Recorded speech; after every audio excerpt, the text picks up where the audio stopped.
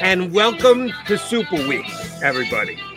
Unfortunately, the Philadelphia Eagles are not participating. It was only 4 years ago where this was the lead up to not only a Super Bowl, but a Super Bowl win by the Philadelphia Eagles. That is not the case this year. They did make the playoffs, as we've documented for you, though these many weeks here on Birds 365. No, it is the Bengals and the Rams who will do battle on Sunday, and that'll be part of what we talk about this week here on Birds 365.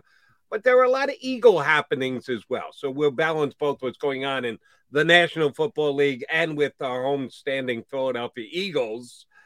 John McMullen, you got to be a happy guy. Your guy JG sticking around. No, it doesn't matter to me. I'm a little disappointed he didn't get the opportunity for him personally, but it's good for the Philadelphia Eagles. I'm not sure a lot of fans will agree with that. But the fact that they will have a second year and they sort of, now the personnel department, we got to talk about that. The Eagles took another hit there.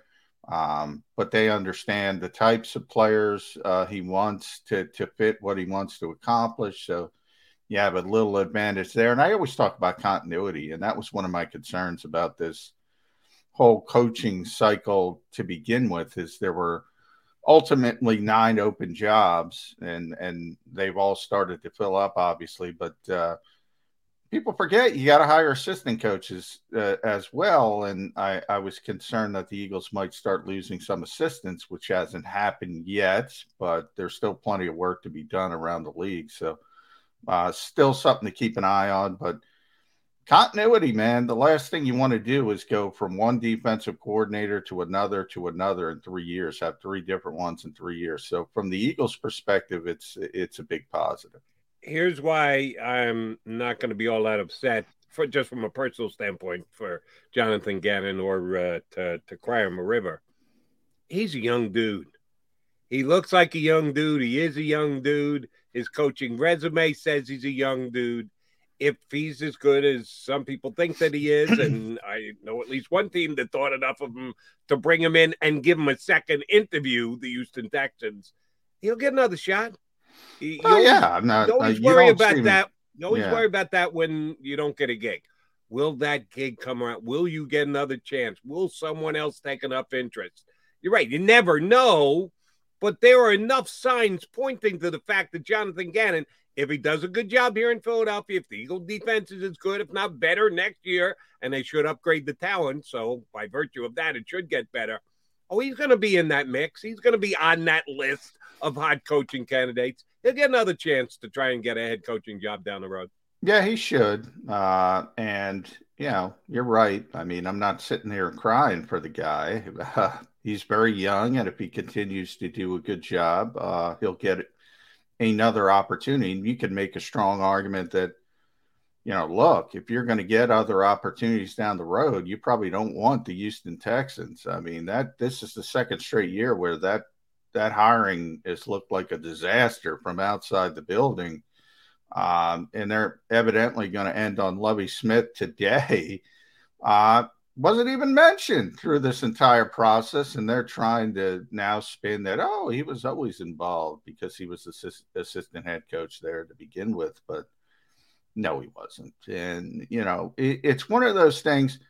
Look, we are where we are in current society. We are where we are in the hot button issue and the lack of minority coaches with the NFL. All of that is valid. All of that is true. I think at a different time frame, the way they were talking about Jonathan Gannon, he probably would have gotten the job, but they didn't have the courage of their own conviction. Same holds true with Josh McCown. And you probably don't want to be involved with that, to be honest, because it's probably not going to work out long term. So if you look at it from that perspective, but I'm sure from a personal level, he's disappointed because he thought he was going to be a head coach in the NFL probably early in the process, and he's not going to be. So from that, it's just human nature to be a little bit disappointed. Let me ask you about the Texans. I don't want to get down a Houston rabbit hole, but I think it deserves at least a little bit more investigation. You mentioned Josh McCown, who was here as an Eagle backup quarterback. Shoot, played an Eagle playoff game, as a matter of fact, because Carson Wentz got hurt, and he had to come in off the bench and give them a shot against the Seattle Seahawks. He was in the conversation last year to become their head coach before they hired David Culley. At the time, everybody said, whoa. You're going to give a head coaching job in the NFL to a guy who's never coached a day in his life? Are you kidding me? Well, we come back to it 12 months later, and he's in the same mix, and he's in the same conversation. And, oh, by the way, his coaching resume is the exact same thing. Zippity doodah. He didn't even coach this year, which people speculated on the fact that he should have been part of the Texans staff if they liked him as much, to give him an interview and consider him heavily to be the head coach. Why wasn't he part of David Culley's staff? If you're David Culley, who also kind of came out of left field, assistant coach forever, gets his chance to be an NFL head coach, you think he's going to say, yeah, no, I don't want that McCown guy on my staff? No, of course he's going to take him on his staff. Is that just more signs of the dysfunction of the organization? Are they not planning properly? What the hell's going on down there in Houston above and beyond Deshaun Watson? Now, we know that's not all their fault. Now, how they handle it is their business, but they didn't do what is being claimed has been done by the quarterback with his masseuses. But what kind of a rudderless organization are the Houston Texans? Yeah, I mean, the thought process was that Nick Caserio would go down there and at least clean up some of that. We always talk about Jack Easterby. He's the problem when it comes to Deshaun Watson. Remember, they had a fractured relationship before any of the Watson allegations from a legal entanglement started to develop. In fact, if you remember, Jody, at the beginning of it, there were people speculating that the Texans were the ones who released the information because there was so much acrimony, and they didn't, but there was so much acrimony between the two sides long before Deshaun Watson ever had his personal troubles. And it all kind of goes back to Jack Easterby, who's one of their the head of football operations, essentially ahead of Nick Caserio. And there was a hope that Nick would come in from New England and at least sort of iron these things out. And by these things, I mean sort of the everyday work of running an organization, and the head coaching search would certainly be an important part of that when you're trying to get a new head coach. It hasn't. And when you're dysfunctional, this is what Doug Peterson's got to watch out for in Jacksonville. Because, nobody likes Trent Baalke. If you say, okay, who are the two most disliked people in the NFL from an organizational standpoint? It's probably Jack Easterby and Trent Baalke battling 1-2. And you can talk about bringing Rick Spielman in. Depends what the power structure is, who's got the actual power. But Doug's got to be wary about that. And he's got experience dealing with micromanaging front offices. So maybe he's better equipped to handle it. But, man, the Houston Texans, this is 2 consecutive years. And people, first of all, why are you even firing David Culley? Number one, if you're going to be, if you're not going to show the courage of your convictions, why are you even firing the guy to begin with? Now you got a second bridge head coach on the horizon. It doesn't make sense from that perspective. And yeah, why do you want to be involved with that? So I think when the emotion dies down and the disappointment dies down, I think Jonathan Gannon will realize this is probably the best thing for him long term. As far as Josh McCown, I've had this argument with a lot of people. We've said it on the show. Look, I don't get why 20 years of experience in the NFL isn't regarded as experience. I brought up the NBA. Derek Fisher and Jason Kidd were the two guys who changed it, because when I covered the NBA, I heard the same things about Derek Fisher. Now, he came right off the floor to be a head coach. Now, he wasn't successful, and that's what people always say, but he changed the thinking.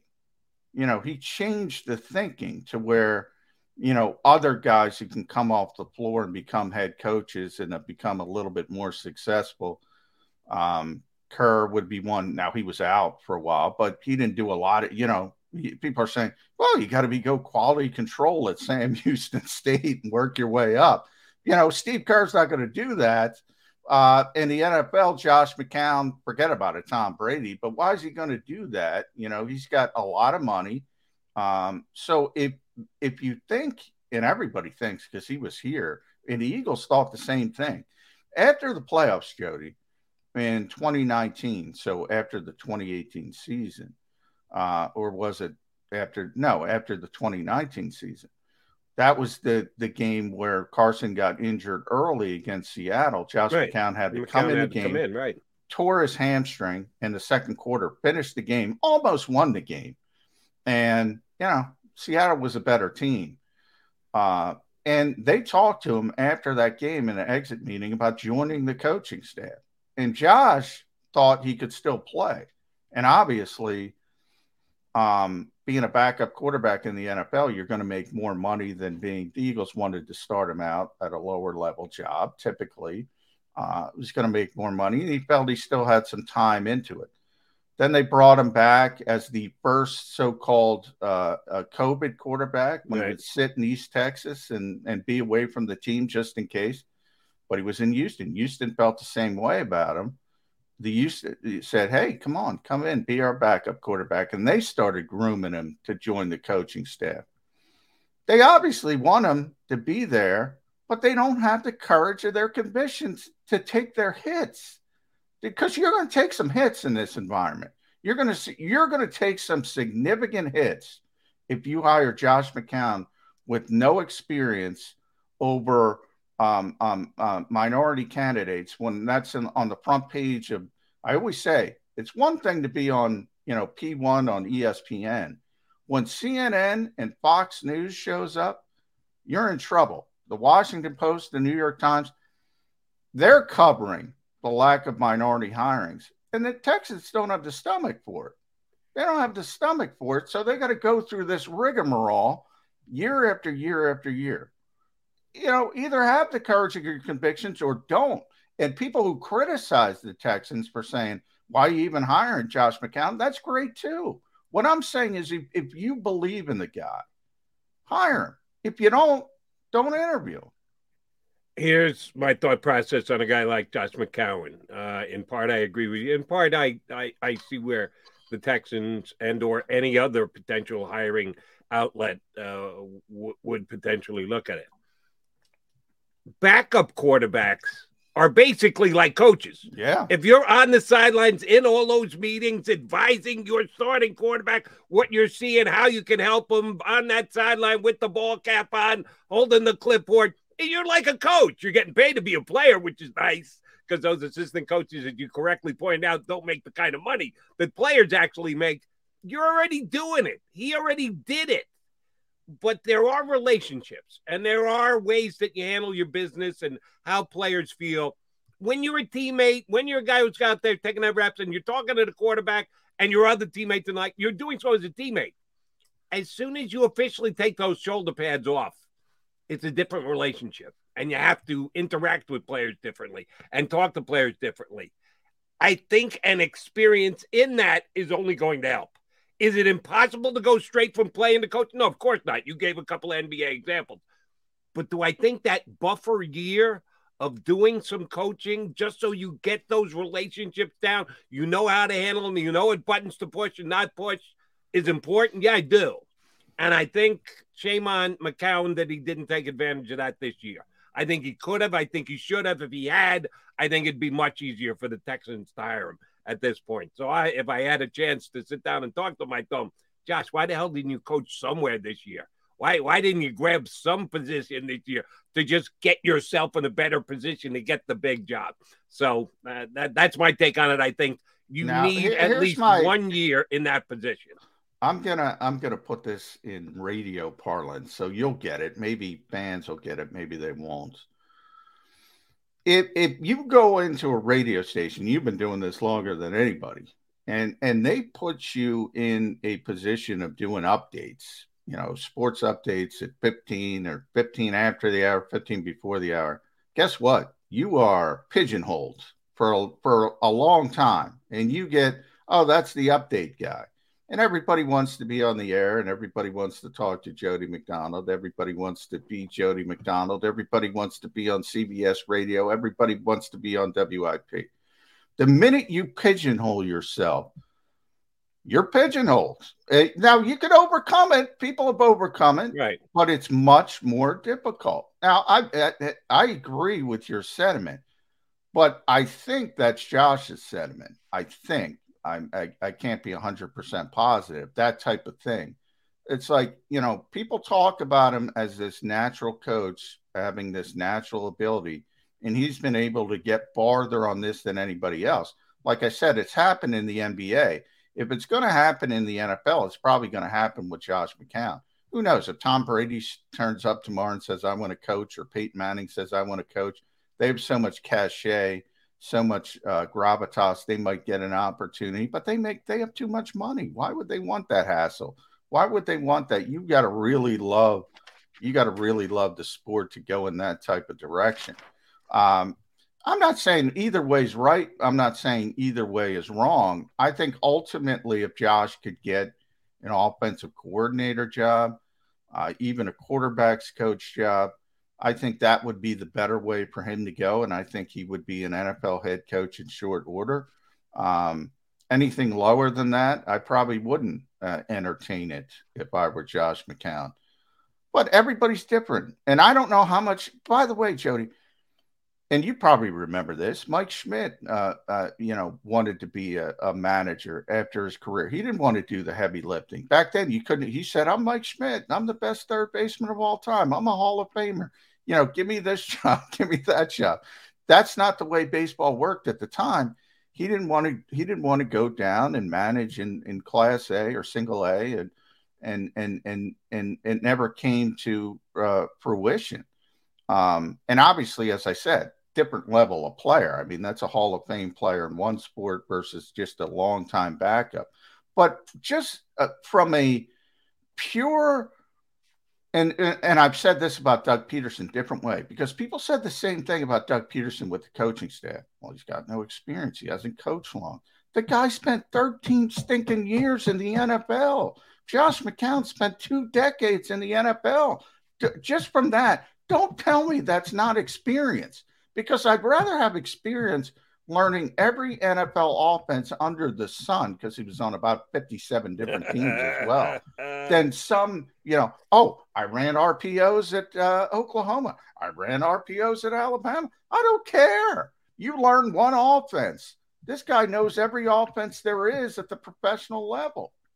Yeah, just from that narrow view. You can't compare McCown to Dougie, because Dougie did the work. Dougie joined Andy's staff. Dougie worked his way up Andy's staff.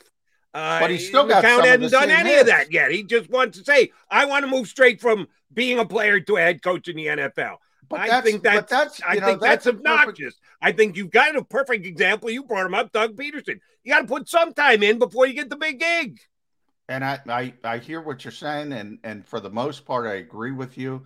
But it also shows a little bit about that pigeonholing I was speaking of. Because remember, Doug did work his way up, and he was still taking the same hits as no experience. He doesn't know anybody in the NFL. He's got his second gig, so any of the stuff that he won the along Super the way, Bowl. I'm not, again, much like Jonathan Gannon. Shed no tears, Doug. You got a gig. You won a Super Bowl. Now you got a second gig, and there aren't that many guys that get second gigs, and Doug has now got his second one. So, from time to time, he had to hear about the fact that he didn't have enough experience. He kind of beat that rap. Well, yeah, I'm not, again, it's not crying for Doug Peterson. It's just pointing out the silliness of those people, because you will hear it today. You've heard it on our show, Jody. You'll say, well, Doug, how can Doug put together a staff? He doesn't know any assistant coaches. I'm like, ask a follow-up stinking question. Why? This is my pet peeve with my industry. Are you kidding me? He doesn't know people in the NFL. He knows everybody in the NFL. It doesn't. If you peel one layer off the onion, you don't even have to peel the whole onion, Jody. It doesn't hold any water if you peel one layer off. But people buy it like it's science. It doesn't make sense to me. That's all I'm saying is you get pigeonholed. And I think he's an example. It will be very interesting as to how this staff is put together down in Jacksonville. Because we know Doug Peterson's history here in Philadelphia. He came in, they said, we got all these good coaches still under contract. What do you think, Doug? And Doug said, yeah, we'll keep them all. If that's what you guys want, you're giving me the head coaching job. Yeah, go ahead, pick my staff. The more he got selective about his staff, he got shown the way out the door after winning a Super Bowl. When he started to get a little pushback on, no, I kind of want to I want to advance this guy. I want to make him boom, boom, see you later, bye, gone. So it'll be very interesting to see the give and take on the staff that Doug puts together down in Jacksonville. So, yes. Did the Eagles make any trade? No. Did the Eagles sign anybody? No. There's no new news on the Eagles. Just former Eagles or current Eagle coaches and where they could have been heading and where they are heading are our main topics of discussion here today on Birds 365. We're going to discuss it with our first guest, frequent contributor, sometimes co-host when Johnny Max got COVID tested. By the way, when was the last time you took a COVID test? Oh, it's been a while. COVID testing over, so I'm like a regular person. Who knows? I gotta get my COVID test at CVS or through the mail or whatever. My wife's got a couple of them just sitting around the house. I just look at them and move on by. I don't need to be sticking anything up my nose. Our buddy Jeff Kerr from CBSSports.com, host here on Birds 365, going to hop aboard, do a guest spot with us to talk about the coaching carousel in the NFL, maybe a little bit about the coaching problems in the NFL with minority hirings, and certainly we're going to get his thoughts on the upcoming big game next Sunday. Jeff Kerr next here on Birds 365. Go for the midnight dares. Go for the memories. Go for the view that goes on forever. Go for the bubbles in your bathtub and in your drink. Go to bed whenever you want. Or don't. Go for him. Go for her. Go for the win. Go to Ocean Casino Resort. Book your trip at theoceanac.com. At Stateside Vodka, every new customer gets the world's best rocks glass. Free. What's that? A rocks glass? You're telling me that bottle is cut in half? You could say that.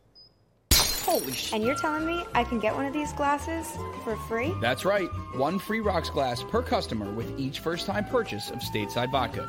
So good, it just disappears.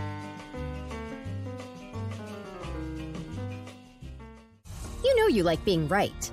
That's why you should enroll in an Independence Blue Cross plan. It's the health plan chosen by more people than any other, with more doctors and hospitals, more benefits that really rock, more of the coverage you want for the right price, including free doctor visits 24/7. It's a choice you can feel good about, because when you're right, you're right. And when you've got Independence Blue Cross, you're right where you need to be. Call 1-844-200-2583 today to get an Independence Blue Cross plan.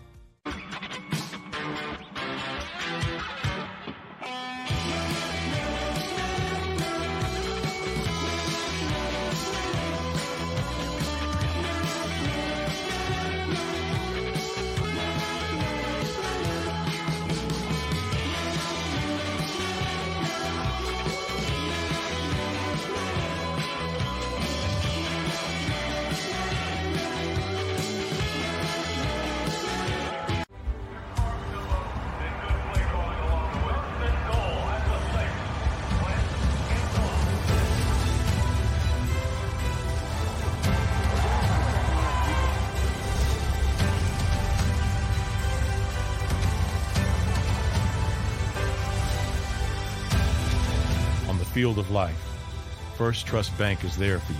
Champions on three. 1, 2, 3. Because Philadelphia dreams deserve a Philadelphia bank.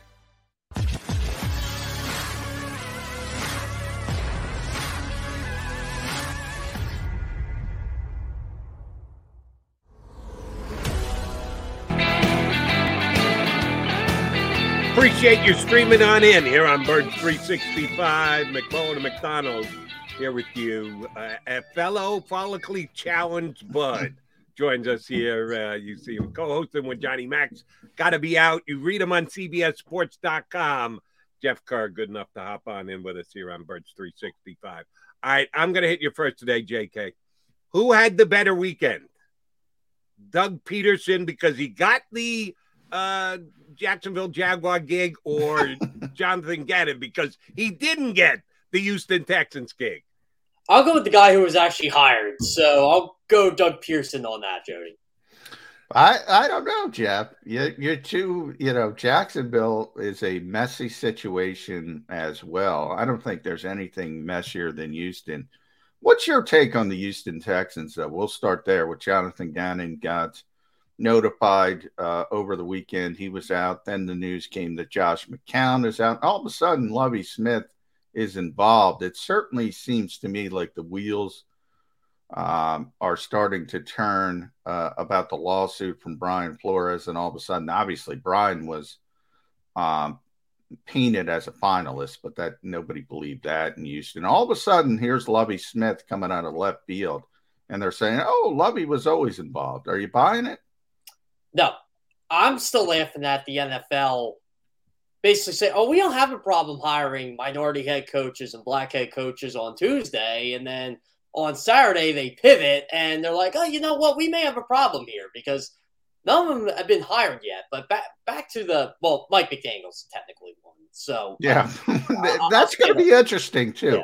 I don't think anybody is going to regard Mike as the type of minority hiring they want, but we'll see how it shakes out. Yeah, but the whole Lovie Smith thing to me, I get he's been in the organization for a bit, and I don't know, it just seems like a job right now no one wants. And I'm kind of having this feeling that, I don't know, maybe it was Josh McCown, maybe they wanted to give the job to Josh McCown, or maybe they wanted to give the job to Gannon, but Gannon had a couple demands, like, okay, this is who I want as my coordinator, and Texans maybe balked at that.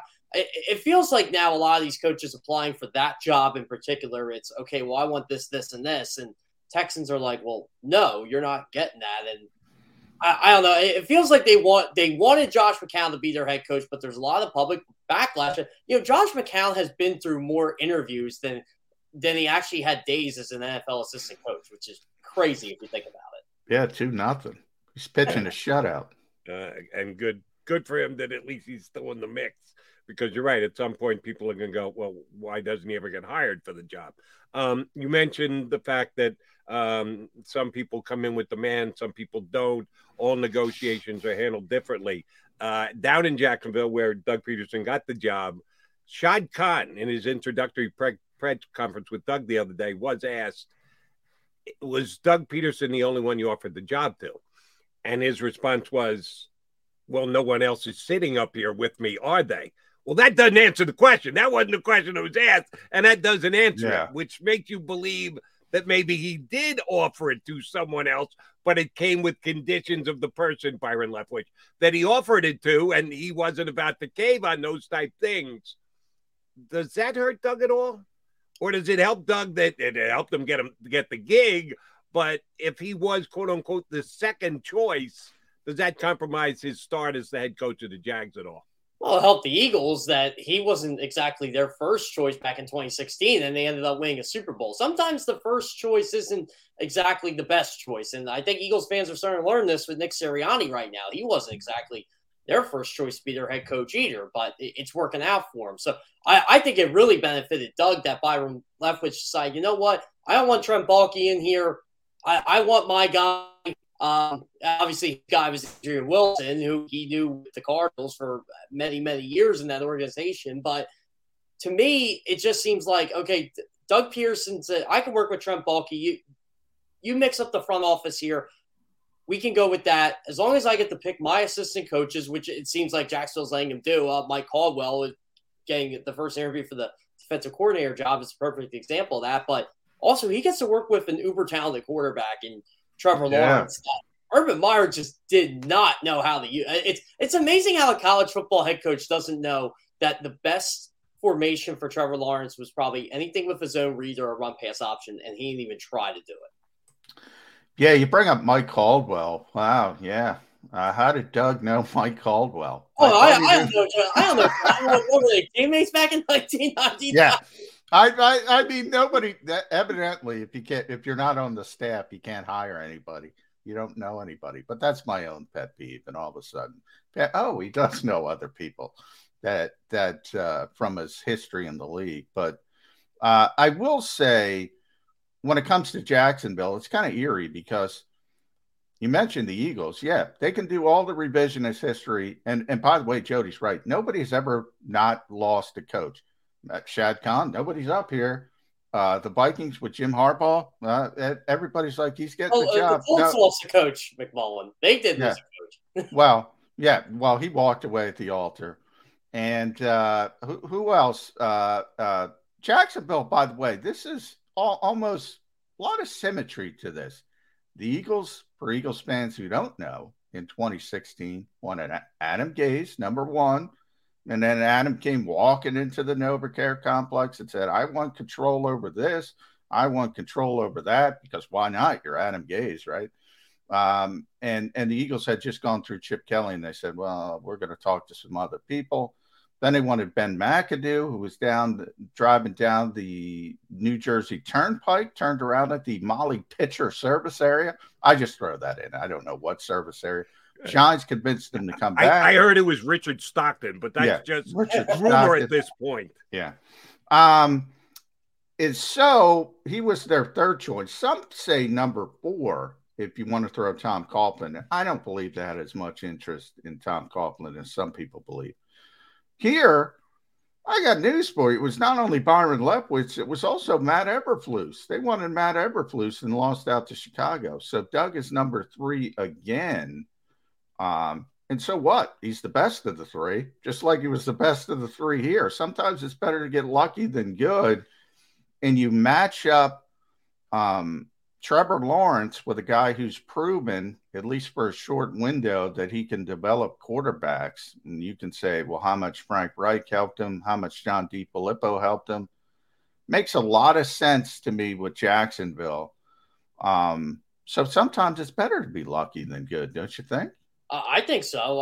I think that with a lot of head coaches around this league, if we really look deep into the hire of every single head coach, they probably were not their first choice. I mean, I think in 2013, Chip Kelly was the Eagles' first choice, and we saw he was. It didn't work out that well. 1999, it was between Andy Reid and Jim Haslett. I'm sure they wanted both, but they wanted Jim Haslett before Andy. No question about it. And Jim Haslett never got a head coaching job after the Saints. So, and look what Andy Reid's done: 220 wins, top 5 all time. He's got Super Bowl, all these conference championship game appearances. It's again, I think sometimes you get lucky, and Jacksonville just probably went back and said, you know what? Let's go back to the guy we first interviewed, because for some reason no one's hired him yet. And Shad Khan's probably ecstatic. Like, look, I got the guy. I got a guy that, oh, by the way, my quarterback loves him already, because they see Super Bowl on the resume. And I know the big discussions, the minority head coaches and all that, but how can you argue over anybody right now over Doug Peterson, the one coach that's been hired that has a Super Bowl on his resume? The point you made was right where I was going next. For a kid who's only been in the league for 1 year, Trevor Lawrence knows how to play the media hype game pretty damn well. Oh, working with another quarterback. Our mindsets are exactly alike. We got our guy here in Jacksonville with Doug Peterson. He's got all the Jaguar fans all excited because the coach and the quarterback are on the exact same page. We'll see when the season starts, but they're talking a very good game a couple days in to Doug taking over as the head coach. So I give Trevor Lawrence the nod on that one. All right, back to the Eagles and losing people. They didn't lose Doug. They fired Doug. They could have lost Jonathan Gannon. They didn't. But they had lost 2 executives here in the last 10 days to 2 weeks. It was just a year ago that we were told the Eagles front office is a general manager factory, that they've got some of the best young minds in football on their staff, and that they're going to get scooped up and become general managers elsewhere. Well, they didn't become general managers, but they became assistant general managers out of town. Ian Cunningham first, Brandon Brown this weekend. John and I like to talk about continuity a lot here. The continuity is a good thing if you can keep it. Well, Eagles don't have that in the front office because all their guys are being scooped up by other organizations. Do they just take a bow and say, thank you for giving us credit for being right and acknowledging that we had that good a staff put together here? Or do you go, who's left to help Howie? Which way do we look at it as Eagle fans here? Well, Howie probably has guys in line to replace him. Like, I'm sure he knows Ian Cunningham was going to get a promotion from another organization at some point, just like he knew back when Andrew Berry was promoted to be the executive vice president of the Cleveland Browns. He had a plan in place. Brandon Brown was going to be a general manager at some point. And again, this is what I like about the Eagles front office. And same with Joe Banner. They always seem to continue that continuity, where it was Joe Banner, Howie Roseman, who's the GM before Banner? Tom Hodrak, I think it was. Tom Hodrak, yeah. Yeah, Tom Hodrak. Yeah, it was the same thing. They just seem to know how to promote in and out. And I'm not too worried about them losing guys like that. And because I think basically what I've been reading is, and I think Peter King might have mentioned this in his Football Morning in America column a couple of weeks ago. It seems like Howie Roseman in particular has learned from the mistakes of the 2020 draft and, seems to trust his guys more. And yeah, he lost a couple of his guys, but there are guys that are going to promote in-house. They may bring some guys from on the outside, but the Eagles, they are a GM factory. They're just deep in front office talent, and I don't think that's going away anytime soon. Yeah, this is one of the things that Jeffrey Lurie talked about when he tried to explain, and Jeff, you've seen the Jeffrey Lurie press conference. They generally turn into a 20-minute opening statement and people start to tune out. But it was about 2 years ago where I think he mentioned the GM factory. Might have been last year. They all run together, but he was trying to explain like the GM job, which I try to explain here, is much bigger than people realize. It's not about picking this guy or picking that guy. It's a really, really big job. And, one of the parts of the job is putting together a staff. Now, people have criticized me for saying the Eagles are really well regarded around the NFL. Well, the proof is in the pudding. I mean, right. People keep plucking from this organization because they respect how they have set up their front office, and Ian Cunningham, Brandon Brown just being the latest. But, when they brought in Andrew Berry, afterwards it came out that Howie knew he was going to lose him very quickly to a GM job, and it turned out to be basically a calendar year. And that entire time, he had Catherine Raish sort of shadowing him in the building, in the facility, to take over the heir apparent, so to speak. And she's now the vice president of football operations, and she got a GM interview, by the way, in this offseason with Minnesota. So Anthony Patch is probably the next up to be sort of that director of player personnel, which is under Andy Weidel.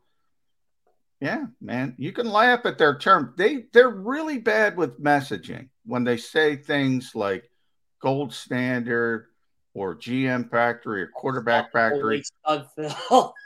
They're really bad with that. But at the core of it, they are a GM factory, and people look, hey, whose Philadelphia got? Let's pluck from Philadelphia. It's not a bad thing. I'll say that. Well, same with Joe Douglas. Like, I'm sure the Eagles knew Joe Douglas was going to be a general manager at some point in time. They had Andy Weidel waiting right in the wings. He was Joe Douglas's right-handed man. They're like, Joe Douglas can't do this. Joe Douglas can't do that. And I'm like, well, that remains to be seen as a general manager. But the Eagles, to me, they evaluated a lot of good talent when Joe Douglas was here, and they're still doing that with Andy Weidel. It's just a matter of actually picking said talent. No, I went there with this a couple of weeks ago.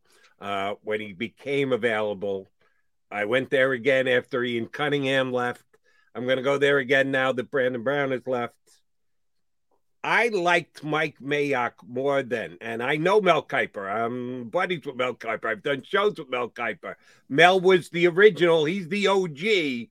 But I'll tell you that I think that Mayock took it to another level on the NFL Network when it came to covering the NFL draft and getting scouting reports out and giving you information on it. I got him the gig as the general manager of the Raiders, Oakland before LA, whatever.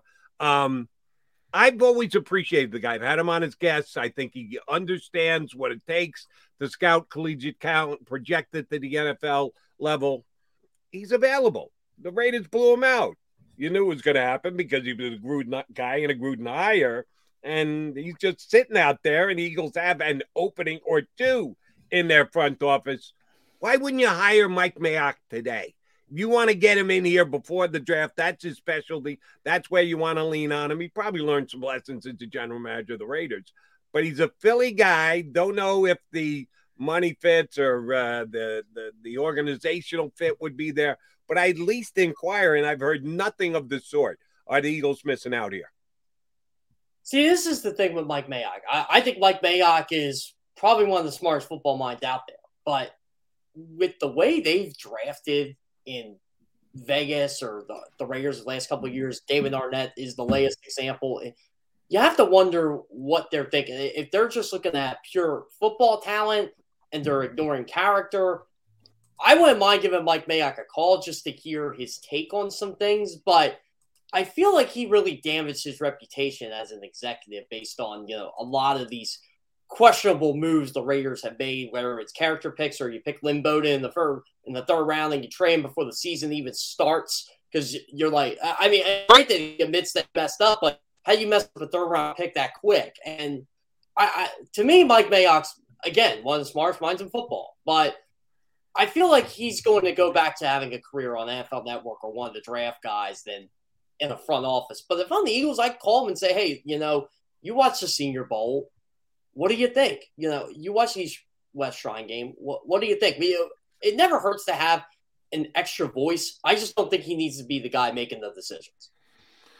No, and the Eagles probably don't have a spot for him. But Jody's right. He'll go back to the NFL Network, and he'll be the best in the business there. One of the problems, and this goes back to Doug Peterson or anybody else, or Byron Leftwich in his attempt to tie himself to Adrian Wilson and get into Jacksonville as a team.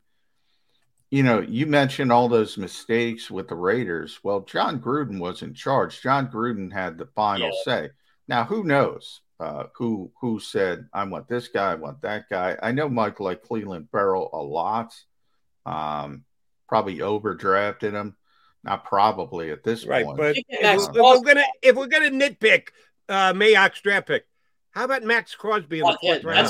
That's the thing I was going to say. But look at from Howie Roseman's perspective. That's exactly where I'm going, Jody. So I thank you for going there. People forget. They don't care. Did he get an edge rusher? Ultimately, he got arguably one of the 2 or 3 best edge rushers in the league in Max Crosby, but he missed on the top 4 pick. Same thing here with Jordan Mailata and Andre Dillard. People kill Howie Roseman for Andre Dillard. He got a left tackle. He got an unconventional pass. So what? Yeah, but that's just the way it is. In this league, you are graded on your first round picks, and it's very short sighted. It's very, very short sighted. But that's the life of a general manager. I'd like to see him be on the Philadelphia Eagles staff. All right, I'm sticking with it. You're not changing my opinion. I'm not changing. Nobody's changing. I'm not going to disagree with you. I'll say apparently, that. I'm not changing anybody else's either. That's fine. We'll see if the Eagles actually make a call. All right, Kerr, we need your take on the Super Bowl this upcoming week. There's a game? Yeah, there is actually a game going to be played. We're dealing with all this off-field stuff and coaching carousels and quarterback factories and like. The quarterback factory that is the Cincinnati Bengals hasn't been for 30 years. And then they got Joe Burrow. And all of a sudden they're in a Super Bowl in just 2 years of Joe Burrow's play. Didn't we see Joe Burrow here last year at the Link playing a tie against the Eagles? Man, football can change quickly. And this guy's now the darling of the NFL. And he should be because he's played that well. I did a couple spots on CBS over the weekend talking to guys and about who's got the better team, and had our buddy Matt Manicherian to look at a through the numbers angle of the matchup of the Super Bowl, and he said the Rams certainly should win if it's that simple. It's not. The Bengals are one of those teams of destiny, and I think here on Birds 365, people should appreciate that because it was only 4 years ago that the Eagles were an underdog to the Falcons, an underdog to the Vikings, an underdog to the Patriots that swept all three and had themselves a parade. I just think the Bengals are a bit of a team of destiny right now, Jeff Kerr. Are you looking at it as, no, Jody, don't get too emotionally tied to this. Just evaluate the rosters, evaluate who's got the best team. How are you looking at the Super Bowl Bengals Rams? If their offensive line didn't suck, I'd be right with you. That's the issue. I don't know how they're going to stop Aaron Donald and Von Miller right now, who, since Von Miller's gotten to the Rams, Donald's first in tackles for loss. He's tied with Von Miller. The Rams are the only team that I think they ended up being the only team in the league with 3 players with 10-plus sacks. Now, we're counting Von Miller's stats in Denver, of course, but he wasn't as dynamic in Denver as he was with the Rams. So, great job, Les Snead, right? They're trading all those draft picks for. I think the Bengals' offensive line got really lucky against the Chiefs after rewatching that game. The Chiefs just didn't get home. Frank Clark didn't get home. Jerron Reed didn't get home. I don't think Aaron Donald and Von Miller are going to have that problem. So, to counter that, Zach Taylor is going to have to allow Joe Burrow to get rid of the ball quick. They're going to have to run the ball a lot with Joe Mixon and Samaje Perine. That's how I think the Bengals stay in the game. And I think the Bengals have as good of a shot as anybody to win this Super Bowl. But at the end of the day, I just feel like if Joe Burrow has to drop back 45, 50 times to win this football game, the Bengals aren't going to win, and he's going to get sacked, and he's going to get frustrated. And we'll see how cool Joe is when things aren't going the way they plan. Because, look, I just keep looking at it this way. The Titans probably should have beaten this team. The Chiefs definitely should be in this team. They blew it. I just think the Rams are too talented at the end of the day. I think it's going to be a close game. I think it'll be an entertaining game, but ultimately, I can't go against my principle with offensive and defensive lines. I went against it last year because of my, Andy Reid, Patrick Mahomes love, but I'm not doing it this year. Well, Jeff, I'm going to play devil's advocate with you, and I'm going to go down this route. Jody knows I hate when people say so-and-so has only got 1 or so-and-so's only got 2 when we're talking about quarterbacks, whether it's, Aaron Rodgers or Peyton Manning or all these great Hall of Fame quarterbacks. And Tom Brady kind of ruins the discussion, right? Because he's got 7. And everybody, well, why can't everybody be Tom Brady? Well, that's why Tom Brady's Tom Brady. So he's the outlier. You mentioned the offensive line because I'm with you. It's a disaster. We constantly talk about it. I say it all the time. You can't play offensive football if you can't block anybody. Well, Joe Burrow's found a way to block anybody. I'm not saying Joe Burrow is Tom Brady. People are going to jump down that route. But he looks, at least early in his career, special. He looks like he's got an ability to figure out what the heck is going on and elevate his teammates. Now, we also elevate his teammates. They have so many weapons. That's easy. But he's elevating his offensive line as well because he realizes they can't block. And I remember talking to Frank Reich about this with Carson Wentz. And Frank is a former quarterback. I asked him, how much of pass protection is on the responsibility of the quarterback? In other words, if you know you don't have a great offensive line, you got to adjust yourself. Joe seems to have that ability. Now, I know people are going to say he got sacked 9 times against Tennessee. He did, but he found a way to win the game in the biggest spot. Am I barking up the wrong tree, or is there something to that? I think it has a lot to do with what you just mentioned, Joe Burrow. He just seems to be that guy. It's, you give me a pair of 2s and I'm going to get a full house. That's just the way Joe Burrow is wired. That's how he's geared. He knows what's at stake for Sunday. I think he'll have enough adjustments in the deck to, how can I word it, to find a way to get the Bengals points. But my biggest worry is at the end of the day when it's going to be 30-23 or something like that, and he needs a drive to win. I just think the Rams are going to tee off, and they have the secondary that. Well, they teed off against Jimmy Garoppolo. That's what happened at the end of that game. But he's not. Jimmy Garoppolo isn't Joe Burrow. Yeah. By the way, McMullen, I have a question for you. Who do you think's a better quarterback in this matchup? That's a good question. I think Joe will ultimately be the better quarterback. Is he the better quarterback right now? I think so. I give him a slight advantage, but I think it's closer than people think. I've always been a Matthew Stafford guy. I think Matthew Stafford's a good quarterback, a really good quarterback in this league. Stuck on a bad team, bad organization. He's kind of proven it. He's not great, but he's that next level. And I think people have started to see that. I think Joe's got a chance to be, superstar top 5 quarterback. But right now, I think it's very, very close. I'd give a slight edge to Joe Burrow for that reason. Look, Matthew Stafford's got more talent. Matthew Stafford's got the better team. Matthew Stafford should win this football game. It's the opposite of the Lions. Joe Burrow's sort of with the bad offensive line. Now he's got great skill position talent, but we keep talking. They are in the Super Bowl with that offensive line. That is an accomplishment right there. That is a big accomplishment. So Joe is really good already, but he is really young still. All right. If I make this statement, I hope it doesn't get me thrown off Birds 365 or any NFL-related show because it's borderline sacrilegious. If I tell you the team that runs the football more effectively is going to win the Super Bowl next Sunday. Get out, Jody. Go away, Jody. I know that doesn't play well in NFL circles these days, but I still believe in it. I know someone else who believes in it. Nick Sirianni, by the way. But he doesn't want to believe in it. He had to believe. Yeah, he didn't really have a choice. He succumbed to it and said, "I better turn to a running team here if I want to win some games between now and the end of the season." If I am correct, as blasphemous as that may be, who's going to win the game? Who's got the better running game, Cincinnati or LA, Jeff Carr? Well, I think in LA, I mean, for some reason, Sean McVay is in love with Cam Akers and him coming back 5 weeks ago. I don't understand why he doesn't give the ball to Sonny Michel, who got him there in the first place. He's a genius. Don't question the genius. Boy wonder. Genius at work.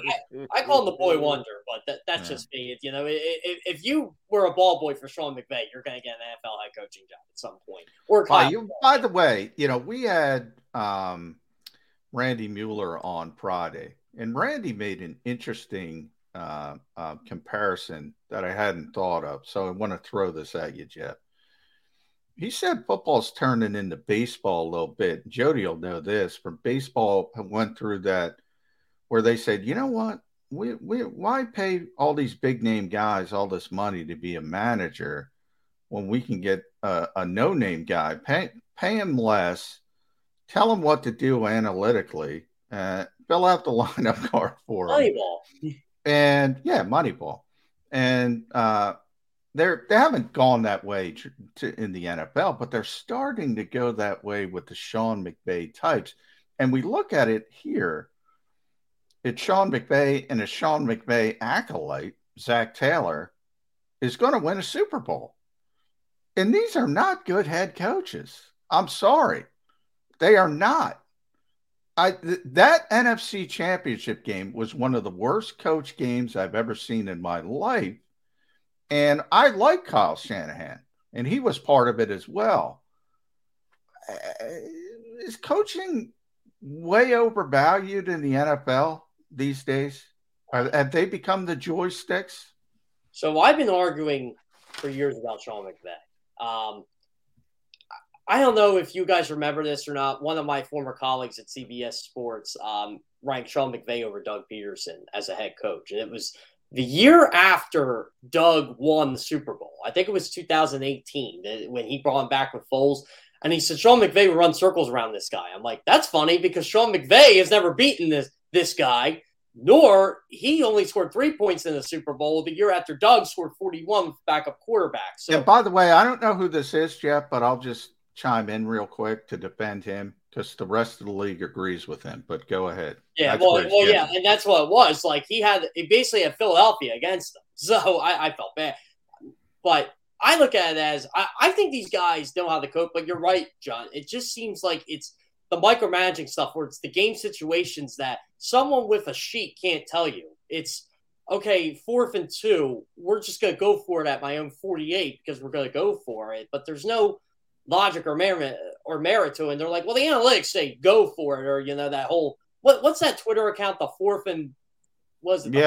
Yeah. One they'll say this. I'm like, well, that's great. Pure tough, but they always seem to forget what happens when your tight end don't block or the guy drops a pass. And I just talked about this with Justin Herbert last week when I had an interview with him. We were talking about the Brandon Staley thing, and he said, he's just different. He just does it. Like there's no another Sean McVay guy, by the way. The whole league is Sean McVay guys. Yeah. By the way, here's a funny one for you, John. So when McDaniel got hired, I'm like, well, let's see. Remember the old joke that when Mike Shanahan was coach of Washington, Kyle was the offensive coordinator, and Kyle's buddies, he just took Kyle's buddies were Sean McVay, Mike McDaniel, who was the other one? Kevin O'Connell. Yeah. So he's also going to be a head coach after. Yeah. They're all head coach. Well, yeah, Kevin O'Connell's going to be a head coach, but it's just kind of funny how it's the McVay tree all of a sudden, and you can't really argue with the two teams in the Super Bowl right now. So it seems like these guys know somewhat about coaching. Boy, the last time he was in the Super Bowl was one of the worst coach games I've ever seen in a Super Bowl. But he was in the Super Bowl, so what I'm saying to people, and they're like, "You're too hard on this guy. He's been in 2 Super Bowls in 4 years." Well, he was out of his league against Bill Belichick. He was. And by the way, Doug Peterson wasn't, to get back to your Peterson versus McVay. He wasn't out of his league. Now, Bill's a better coach, and Doug won the game, but he wasn't out of his league. And then I go back to that NFC Championship game again. I mean, that was a disaster. The only reason Shanahan didn't look like an abject failure is because McVay was worse, but he won the game. So, the better quarterback. Yeah, he had the better quarterback. Maybe it's personnel over coaching, but it seems to be the NFL thinks it's coaching over personnel as they devalue coaching. It makes no sense. I'd love to have Justine as my GM. You know what? Forget the first round picks. Forget the second round picks. We don't need to make those picks. I'll hit on these picks. Oh, by the way, speaking of guys who hit on picks later in the draft, Les Snead, he always mentions that. Nick Scott was one of those guys. They just, and he said, we just drafted him to be a special teamer. Look at him. He's a contributor on our defense because we develop guys. But, I'd rather have a GM like Les Snead. You know what? Yeah, I'll get Von Miller. He's better than Adrian. Snead better hit on the late round picks because that's all he's got left with as much as they push the chips into the table on this team. All right, one last former Eagle tie coaching potential move. Mike Kafka might be leaving the Chiefs to go to the Giants. Are the Giants becoming Philadelphia North? They took our assistant general manager. Now they're going to take an ex-Eagle player and make him the offensive coordinator. Kafka was the guy who the Eagles talked to. And there was a whole thing about Andy didn't want to lose him and the like. 2020, the Eagles wanted to talk to Mike Kafka, but they knew Andy would block it, so they didn't bother. They since changed the rules, so but they knew, they were very interested in Mike Kafka, bringing Mike Kafka back. So it's another guy. How big a loss is that going to be? It's not a loss for the Eagles, but how much can it be a deterrent? Will Kafka go up there and do a good job and make beating the Giants more difficult than it has been the last couple of years? I think Brian Daboll's I think he's a good hire for them. I think Mike Kafka would be a good offensive coordinator for them. Defensive coordinator, I'm not sure. I guess Schwartz, may the Schwartz be with you. Come on, what are you talking about? That would be awesome. North in New Jersey now. But they fired a Philly guy, though. The Giants were so bad for so long. They had to hire from their rivals. You know what? Let's see what our rivals are doing. And we're not talking about the Dallas Cowboys because we already went to the Jason Garrett loop here. So, let's try the team that beats us all the time Yeah. By the way, Eagles fans, be careful what you wish for if you want I don't want Jim Schwartz coaching that defense just because I know that defense is going to be pretty good with Jim Schwartz. You know that pass rush is coming if Jim Schwartz is there. He'll be rushing 4 and he'll be playing the sticks and Eagles fans will be mad because Jalen Hurts won't be able to get the ball through the sticks. So.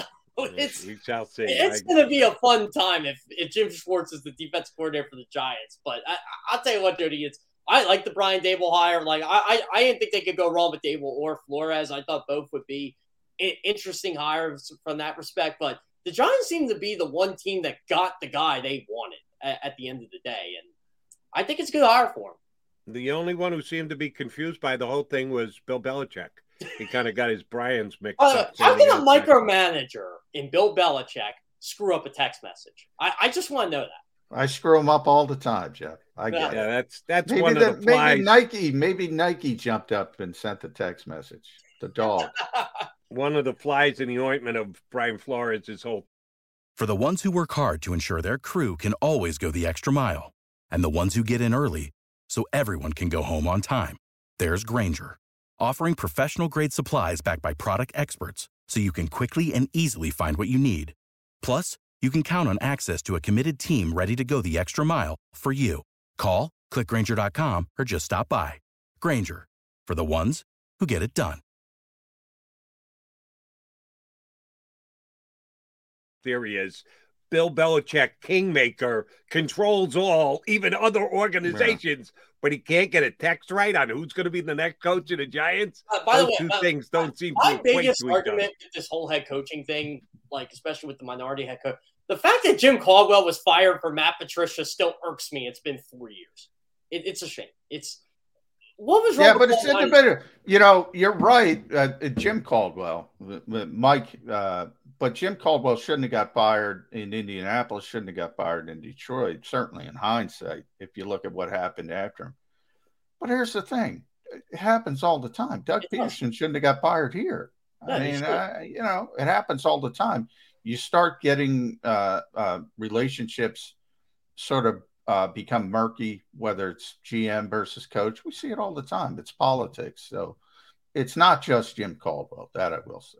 Yeah, I'm hoping Eric Bieniemy gets hired. I mean, I don't know what the Saints situation is right now. It doesn't seem like they have a situation, but I'm hoping Eric Bieniemy does get hired. I think he's well. I will say this: things took a drastic turn when that lawsuit was filed because Lovie Smith wasn't in the Houston conversation, and all of a sudden he's going to be the head coach in Houston.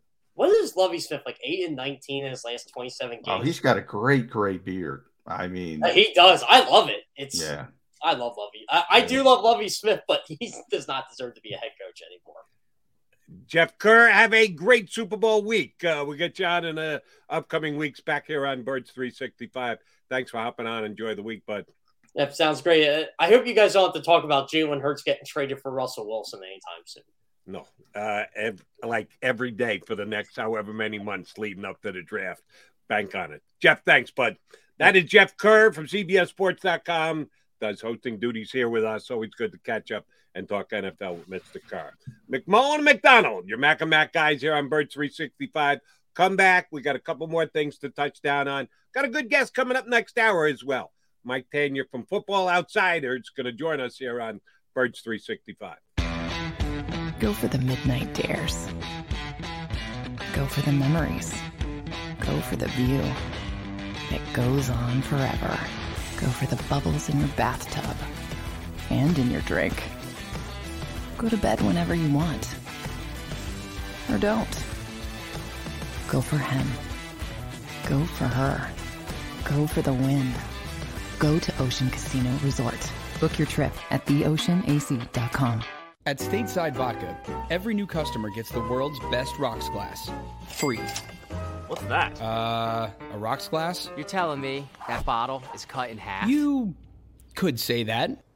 Holy shit. And you're telling me I can get one of these glasses for free? That's right. One free rocks glass per customer with each first-time purchase of Stateside Vodka. So good, it just disappears.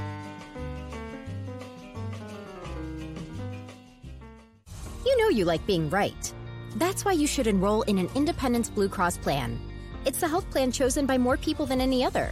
With more doctors and hospitals, more benefits that really rock, more of the coverage you want for the right price, including free doctor visits 24/7. It's a choice you can feel good about. Because when you're right, you're right. And when you've got Independence Blue Cross, you're right where you need to be. Call 1-844-200-2583 today to get an Independence Blue Cross plan.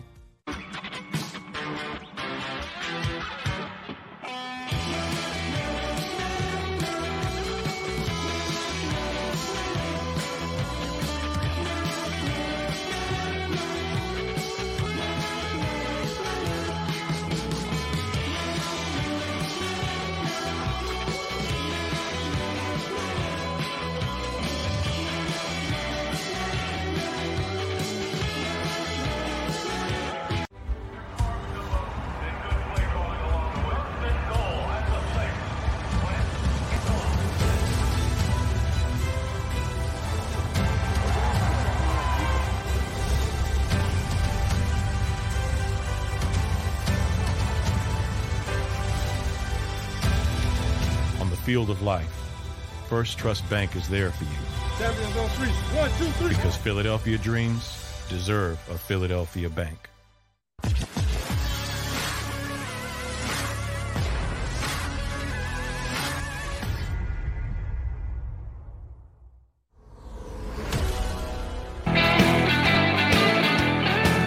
Got your Maga Mag guys here on Birds 365. John McMullen and Jody McDonald. We thank Jeff Kerr for hopping on board. Mike Taniers, Football Outsider, is going to join us about 15, 18 minutes from now. J-Mac, we touched on the bases we needed to early in the show here. Eagle guys coming, going, staying, coaching, front office, and the like. We haven't, we're an hour and 5 minutes into the show. We haven't brought up what I think is the most embarrassing thing about the National Football League. And I'm not talking about their lack of minority hiring as head coaches. I'm talking about the Pro Bowl. Did you watch any of it yesterday? Not minute one. I got in some kind of Harlan Coben rabbit hole on Netflix. Okay. Yeah. I'm a huge Harlan Coben fan as an author. I've watched some of his shows as well on Netflix, and they're good too. I'm just a bigger fan of his printed work than his television work. I'm not downing his television work at all. I think it's phenomenal, but I became a fan of his via his books first.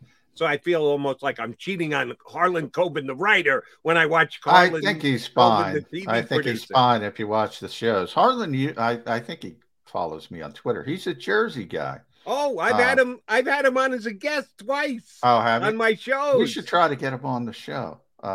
Yeah, does a great job. What's interesting to me is for people who are a fan, whether they're a fan of his writing or his Netflix shows, it's like he does there a lot of European shows. So yes. they rework it. You know, there's a lot of English ones. There's a French one. There's an Italian one. I think there's a Polish. It's interesting to me. I'd like to discuss with him, you know, how his writing, because obviously he's a Jersey guy. I assume the books. Now you read the books. Maybe I'll just ask you. I assume they're set here. And when then you stay here in the United States. Oh yes. Oh well. Every once in a while, some of his characters go abroad, but they are all based here and start here. Here being, you're right, Jersey, but more North Jersey. If this is kind of a Philly-based show, we're on YouTube, so it's supposed to have national appeal, but it's about the Philadelphia Eagles. Yeah. We do call it Birds 365. Which you and I are both South Jersey guys.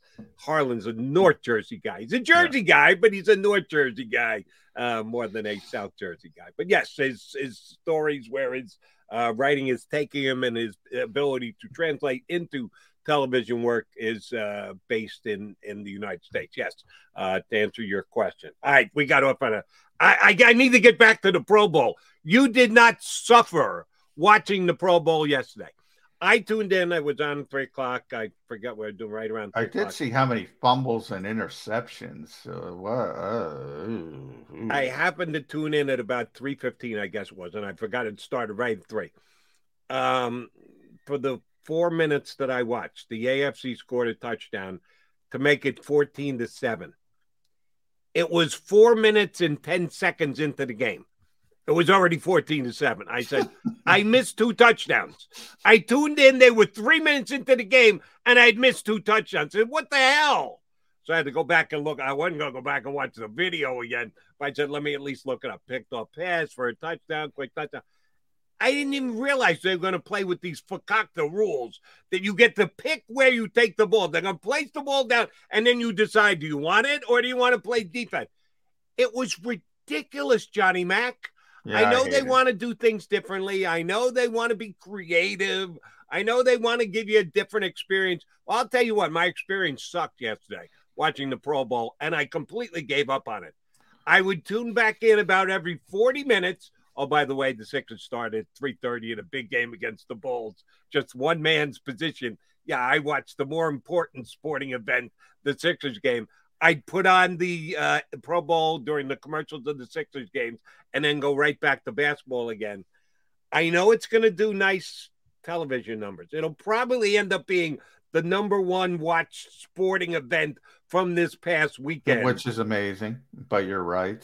It boggles my mind. It was ridiculous. It was ludicrous. I'm a diehard football guy, too. I'm a basketball guy, but I'm a football guy first. Are you kidding me? What was it that they put together yesterday in Vegas? Yeah, it's been that way. It's tough for me to watch any All-Star game, but particularly the Pro Bowl, which has gotten, and they try. I mean, they try ideas. One thing, you mentioned the stupid rules, and I don't know what rules. They started that a couple years ago, where they try out rules in the Pro Bowl. So I don't have a problem with that. I mean, all right, why not try it out? But yeah, that sounds pretty stupid. They put the ball. They don't tell them they don't tell them where the ball's going to be, and then you get to play offense or defense. Yeah, the team gets who's ever turned it got to dictate where the ball was going to be placed, and then the other team got to choose: do you want the ball or do you want to play defense from where the ball is put down? Yeah. The game of football is not.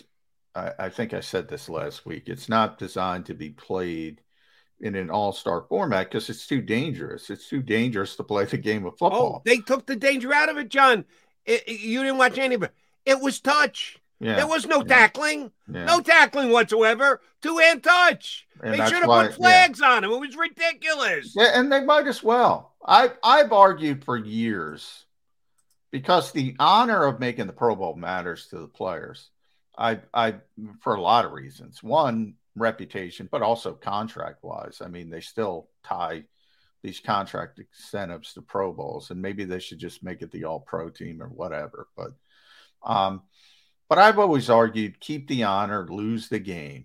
In other words, name Pro Bowlers, but don't play the game. It's meaningless. Have all the other stuff. Maybe play flag football. Do the stuff on Saturday night, like the NBA 3-point shootout. They started that with the skills competition, all that. Do all that kind of stuff. Have a party. Have fun. But lose the game. Lose it or change it up or play flag football. Do something. It's just a chance for people to have fun. And as I said, the kids to see the stars all playing together, the different helmets and all that kind of cool stuff. But yeah, the game itself is just a disaster.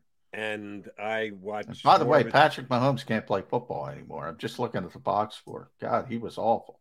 Again, I didn't watch enough of it to have full commentary on it. I watched it more than you did. I did check the box score myself afterwards. So was Russell Wilson, by the way. Russell was awful. Hargrove had a sack. How did he get a sack? There was no sacking. It was half-hearted pass rushing. The quarterback got rid of football. How did he register a sack in the game? He got 3 tackles, which tackles meant here. This is a tackle. Get both hands on the guy. That's how you get a tackle. But he got a sack, too, while he was at it. I don't even know to be excited for the Eagle players that were on the Pro Bowl team. I'm sure they enjoyed themselves out in Vegas. Well, I'm just looking at the box score, Jody. According to the box score, there were 7 sacks in the game. 7. Micah Parsons got 1. Hargrave got 1. Brian Burns got 2 for the NFC. Max Crosby, we're just talking about, got 2 for the AFC. TJ Watt got 1. 7 sacks in the game. It was ridiculous. And so I guess they pulled the flag off. But it was 41-35. We talked about how Joe Burrow won, despite the fact that he was sacked 9 times. They scored 76 points despite the fact that there were 7 sacks. Speaking of the running game, Jody, the NFC ran for 1 yard. It's 1 yard. One total yard. It was not NFL football, and it's a joke, and it has to stop right now. I'm sure that the Eagles that were out there and got to participate in this, I don't have nerve enough to call it a scrimmage. This exhibition, whatever it wasn't a football game. Had a good time, and I'm glad for them that they got out there, and I'm glad for them that they didn't get out of control. That apparently the same way Alvin Kamara did. Yeah. So not sure that Vegas is the greatest. Maybe they should go back to Orlando. Yeah. No. If you're gonna go anywhere, go back to Hawaii. I agree, but they don't want to go to Hawaii. So why is that? Why do you think they don't want to go to Hawaii? Well, I don't think enough people can travel there. So you're limited as far as when they would put the game in the Hula Bowl for all those years, it would not sell out, and that's a big thing for the NFL. I don't know how many people were there. Was there a lot of people there? But I think it's easier to get people to go to Orlando or obviously Vegas. You can pay for any stadium you want with discounted / free tickets if they're worried about how it's going to look on TV. And oh, by the way, I didn't watch it much on TV because it was a travesty of an attempt at an exhibition because it sure as hell wasn't a game. So, yes, I did watch sparse minutes of the Pro Bowl. What I was certainly more concentrated on was the Senior Bowl. And Johnny Mack, I got to tell you, I watched some practice time. We talked about it last week here on Birds 365, but then I watched the game on Saturday. The Eagles have 3 first-round draft picks. They've got 10 picks in the upcoming draft. Going to be a big draft for the Eagles. Don't know if they're going to keep all 3, but as of right now, they're scheduled to have 3 mid-first-round picks. In what I saw over the couple of days leading up to it in practice and then the game again on Saturday, Howie Roseman is going to love this draft because the quality of the draft is in the trenches. It's what he loves. Get me an edge rusher. That's what Howie Roseman is saying. And there are edge rushers to be had, but the kid who won the MVP was unbelievable. Defensive tackle. I'm not sure the Eagles are going to go DT. They'd have to go with a fairly high pick. I think he probably is going to be gone. But this kid, Perrion Winfrey from Oklahoma, he was far and away the best player on the field. They rightfully gave him the MVP award, but he was dominant in practice during the week and then during the game as well. Would the Eagles think about taking a defensive tackle with one of those 2 first? If they end up keeping the first 2 picks and trade the third or keep one, would they use it on a defensive tackle? I mean, it's always about the position and the spot. I think they would probably, if that were the best player on their board, and it always is dependent on the individual player, but I would think the position they wouldn't be as concerned with. You mentioned Devon Hargrave. They just drafted Milton Williams, who they like a lot as a player, and Fletcher's going to be back. So, how much but everything is so fluid in the NFL. Fletcher's not going to be here for a lengthy period of time. Milton is supposed to be. Javon's is supposed to be. So I wouldn't say it's a position of need. So they might start thinking about trading back. I think the best probably of the Senior Bowl hype, the best thing that helped the Eagles was probably Malik Willis and the fact that he seems to be pushing up boards. I think that's good for the Eagles because they want to create interest for teams that are desperate for quarterbacks to try to trade down or out or try to flip one of these picks over. But if they love the kid, sure, why not? I still think heavily lean towards edge rusher and cornerback before defensive tackle. And along those same lines, yes, I understand their love for the trenches, but right now on this team, I see a bigger need outside than inside. But I'm telling you, the best player was this defensive tackle from Oklahoma. Same thing on the offensive line. The kid from Boston College, Zion Johnson, was just stone cold dominant. I know the Eagles don't need help inside unless you got inside information that says Jason Kelce is retiring. Zion Johnson stayed late in practices during the week to work out with the coaches to work on becoming a center. Didn't do it at all during the year at Boston College. They didn't need him at center. He was the best guard in the country. They just left him there. But he did this week prove that he had offensive line flexibility. I'm telling you, this kid's a stud. If, again, the Eagles are sitting there and he's far and away the highest rated guy on their board, are they going to go interior offensive line with their first draft pick this year? Well, that would never surprise me, as you know. I mean, they just believe in the offensive line. And you're right with Jason Kelce. Jason Kelce, interestingly, was on WIP recently, and he said didn't say he was coming back, but he said, as long as I could be the player I want to be, the leader I want to be, something of that nature, he'll be back. So I would say it's, probably 80-20 he's going to be back. But, I mean, we're talking about 1 year increments here. So they need a long-term plan. Problem is they're so deep in the interior offensive line right now. Right. Now, the Nate Herbigs of the world don't have the ceilings of the Zion Johnson of the world. So, yes, they are always interested in offensive linemen. But again, if we're doing this in a betting sort of mentality, I think that's down the list. But if they like a player on offensive or defensive line, they will take that player.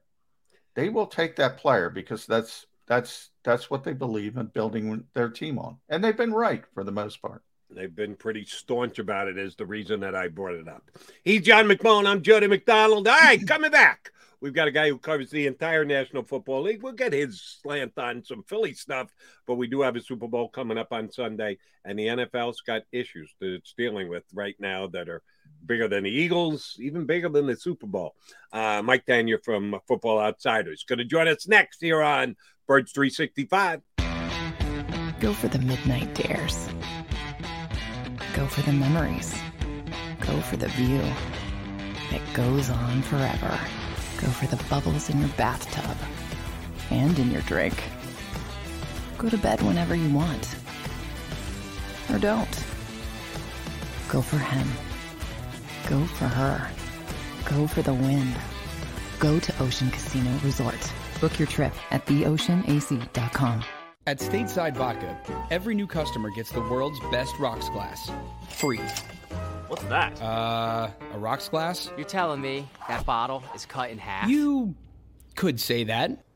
Holy shit. And you're telling me I can get one of these glasses for free? That's right. 1 free rocks glass per customer with each first-time purchase of Stateside Vodka. So good, it just disappears.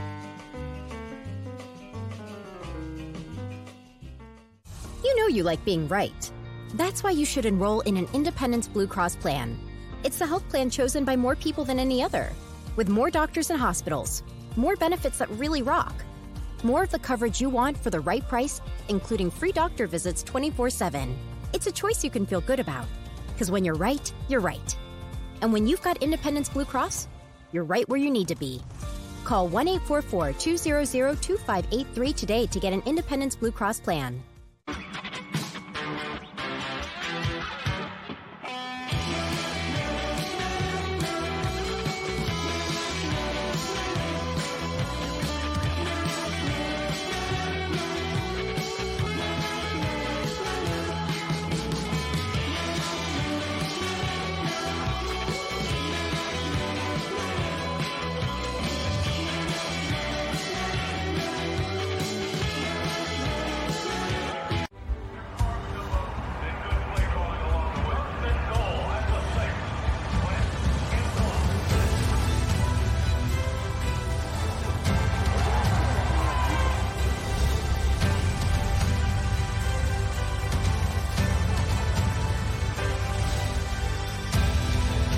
Field of life, First Trust Bank is there for you.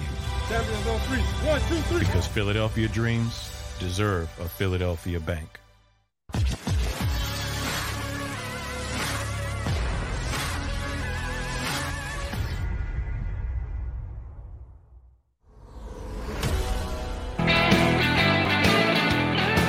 It is a Super Monday here on Birds 365.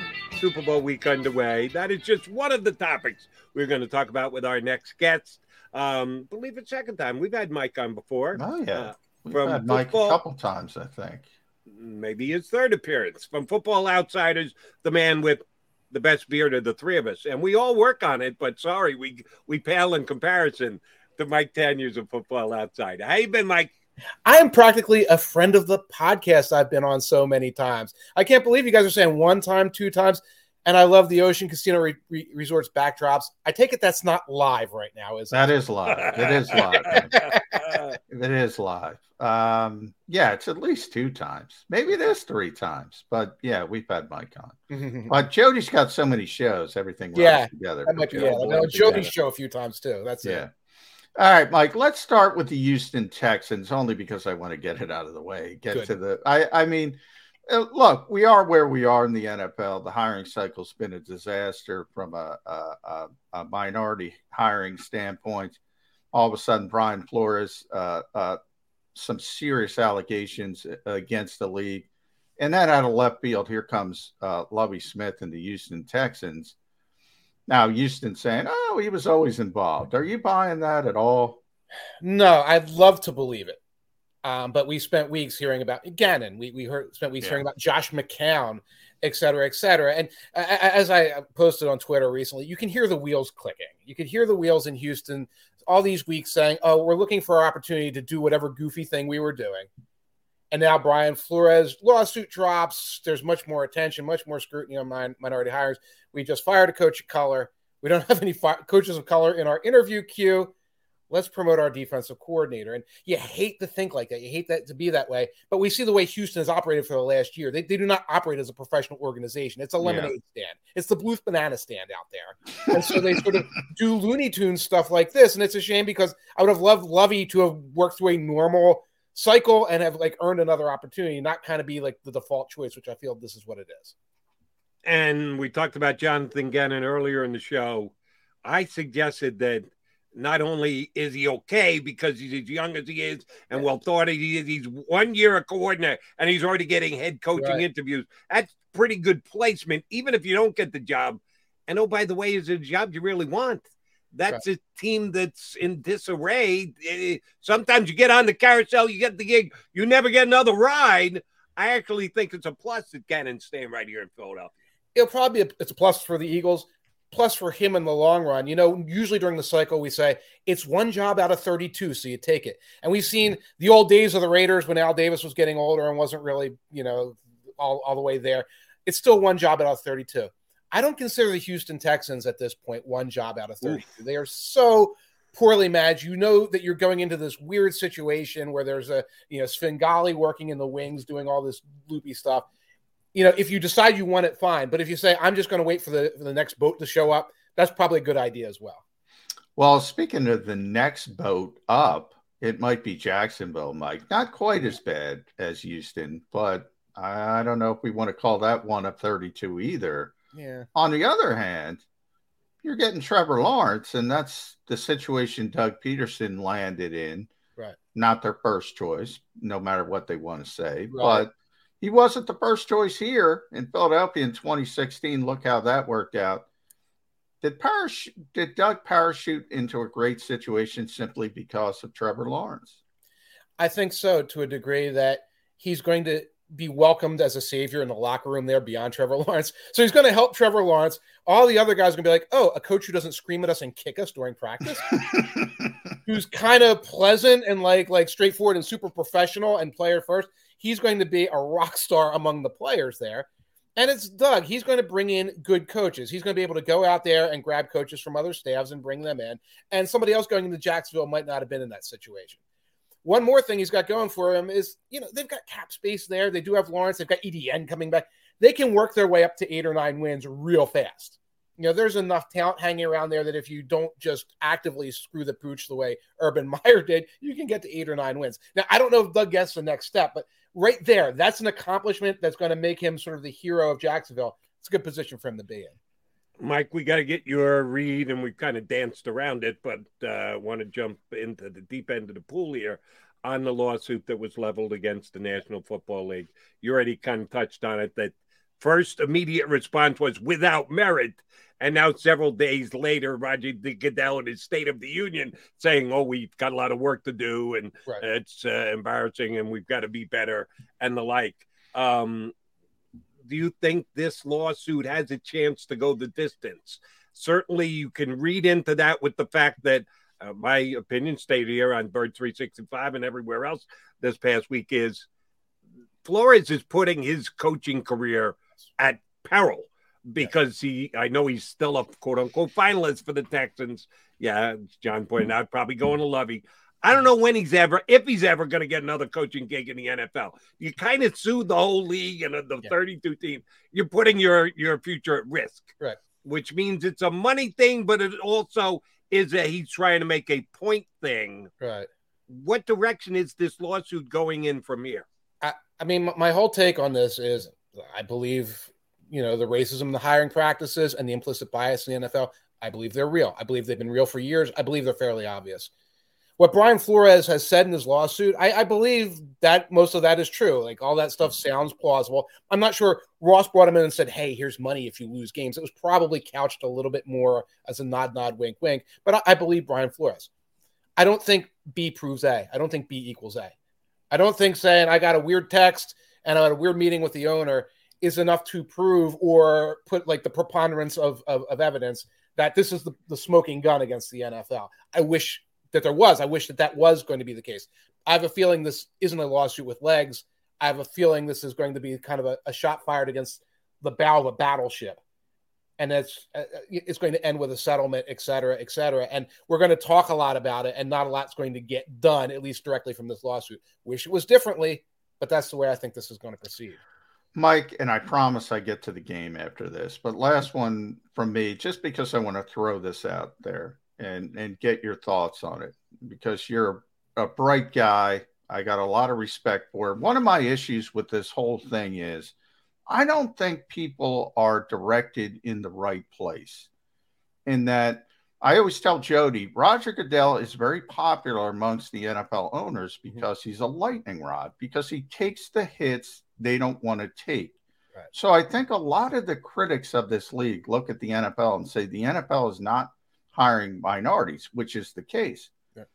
But they're one of 32 entities. They're each individual ownership, and they look at Roger Goodell and they think Roger Goodell can pick up the phone and say, hey, guys, hire some minorities, consider some minorities. He can't.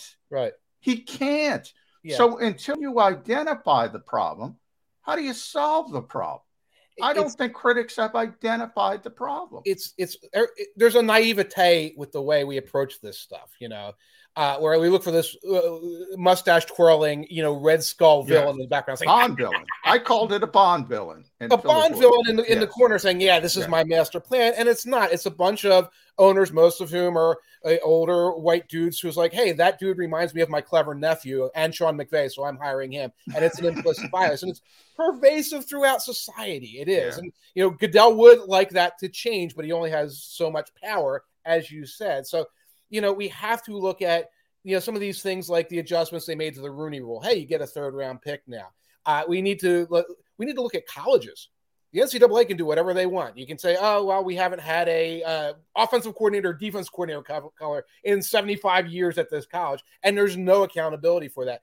The pipeline needs to increase. So, I mean, you hold the people at the top accountable, you do, but you don't approach it with this naivete where you say, oh, racist hiring practices, lawsuit, Goodell's the bad guy. Let me write a think piece about it, stick it on my blog, and now I'm a crusader for good.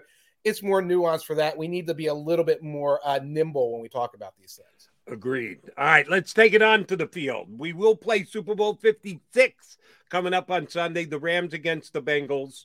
The Los Angeles Rams, not the St. Louis Rams, which means two teams that have never won a Super Bowl before. The Bengals haven't, and the Rams haven't won one in L.A., so we're going to get a new champion. That's a good thing. And, Mike, one thing I continue to point out and have since the two teams qualified for this big game, they got there in two different ways. Cincinnati's been a build through the draft guy. Now, having high picks like number 1 with Burrow and number 5 with Jamar Chase certainly helped. But the T. Higgins of the world, their kicker in the 5th round, they've done a really good job giving this roster its base with its draft. Right. Added a free agent here, there, defensive line, short-term, mega buck type contracts. They were built from within organization. The Rams, on the other hand, said, we got a couple of pieces, but we got to go well. And they put up all that they had to get Jalen Ramsey and then Matthew Stafford and in-season Von Miller. Yes, OBJ wasn't a give up the future type thing, but they brought in someone else from another organization, and give McVay credit, he's made it all work. If the NFL is a copycat league, will the winner of this game be the copycat winner as well? That everyone, if the Bengals win, we got to build it through the draft. If the Rams win, we got to sacrifice our draft picks to trade for guys who can jump in immediately. How much of an impact is this game going to have on the way the other teams in the NFL look at roster building? My guess in the short term is the copycat is going to be the Rams. For one important reason, there's not a superstar quarterback in this draft that you can plug and play. So in the short term, you say, we're going to do what the Bengals do. We're going to go to the draft and we're going to get Malik Willis looks pretty good. Kenny Pickett looks pretty good. None of these guys are Joe Burrow level prospects. There's no Jamar Chase level receiver, although there's a lot of good receivers. If you go into the trade world and say, we need to get our Matthew Stafford, Russell Wilson might be there. Deshaun Watson might be there. Aaron Rodgers might be there. There's some of these like second tier guys you could talk yourself into. Garoppolo's there. You could do that. So I think in the short term, there's a lot of teams that are going to say, we can upgrade now and go that route. But in the long term, I think we know in the NFL, draft and develop always wins, except that it takes time, it takes patience, it takes a lot of vision, and only a handful of teams are able to execute that over the course of multiple years. Mike, I want to kind of frame this through an Eagles lens in that I was just tallying this up the other day. Before the Eagles lost Ian Cunningham and Brandon Brown, their scouting staff was 19 deep. 19 deep, wow. And that doesn't even include Howie Roseman and Catherine Raish, who run the show. So it's over 20. So I'm reading Peter King this morning. The Bengals have a scouting staff of 6. Oh. 6. Now, and you're putting up 2. It's probably more like 2. Yeah. Is this one of the greatest accomplishments in NFL history to bring a Mike Brown finance team into the Super Bowl? There's a lot of smoke and mirrors with the Bengals. You the three of us would have picked Joe Burrow, and the three of us either Jamar Chase or Penei Sewell. They made a lot of good free agent decisions this year, right? Especially on defense. They have made some good free agent decisions there. It is shocking that they got this far. It is sort of an accomplishment of the organization.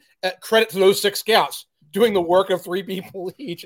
But this is a team that had the 30th hardest schedule, the 3rd easiest schedule in the NFL this year. They come in as a wild card. They get a couple of upsets along the way.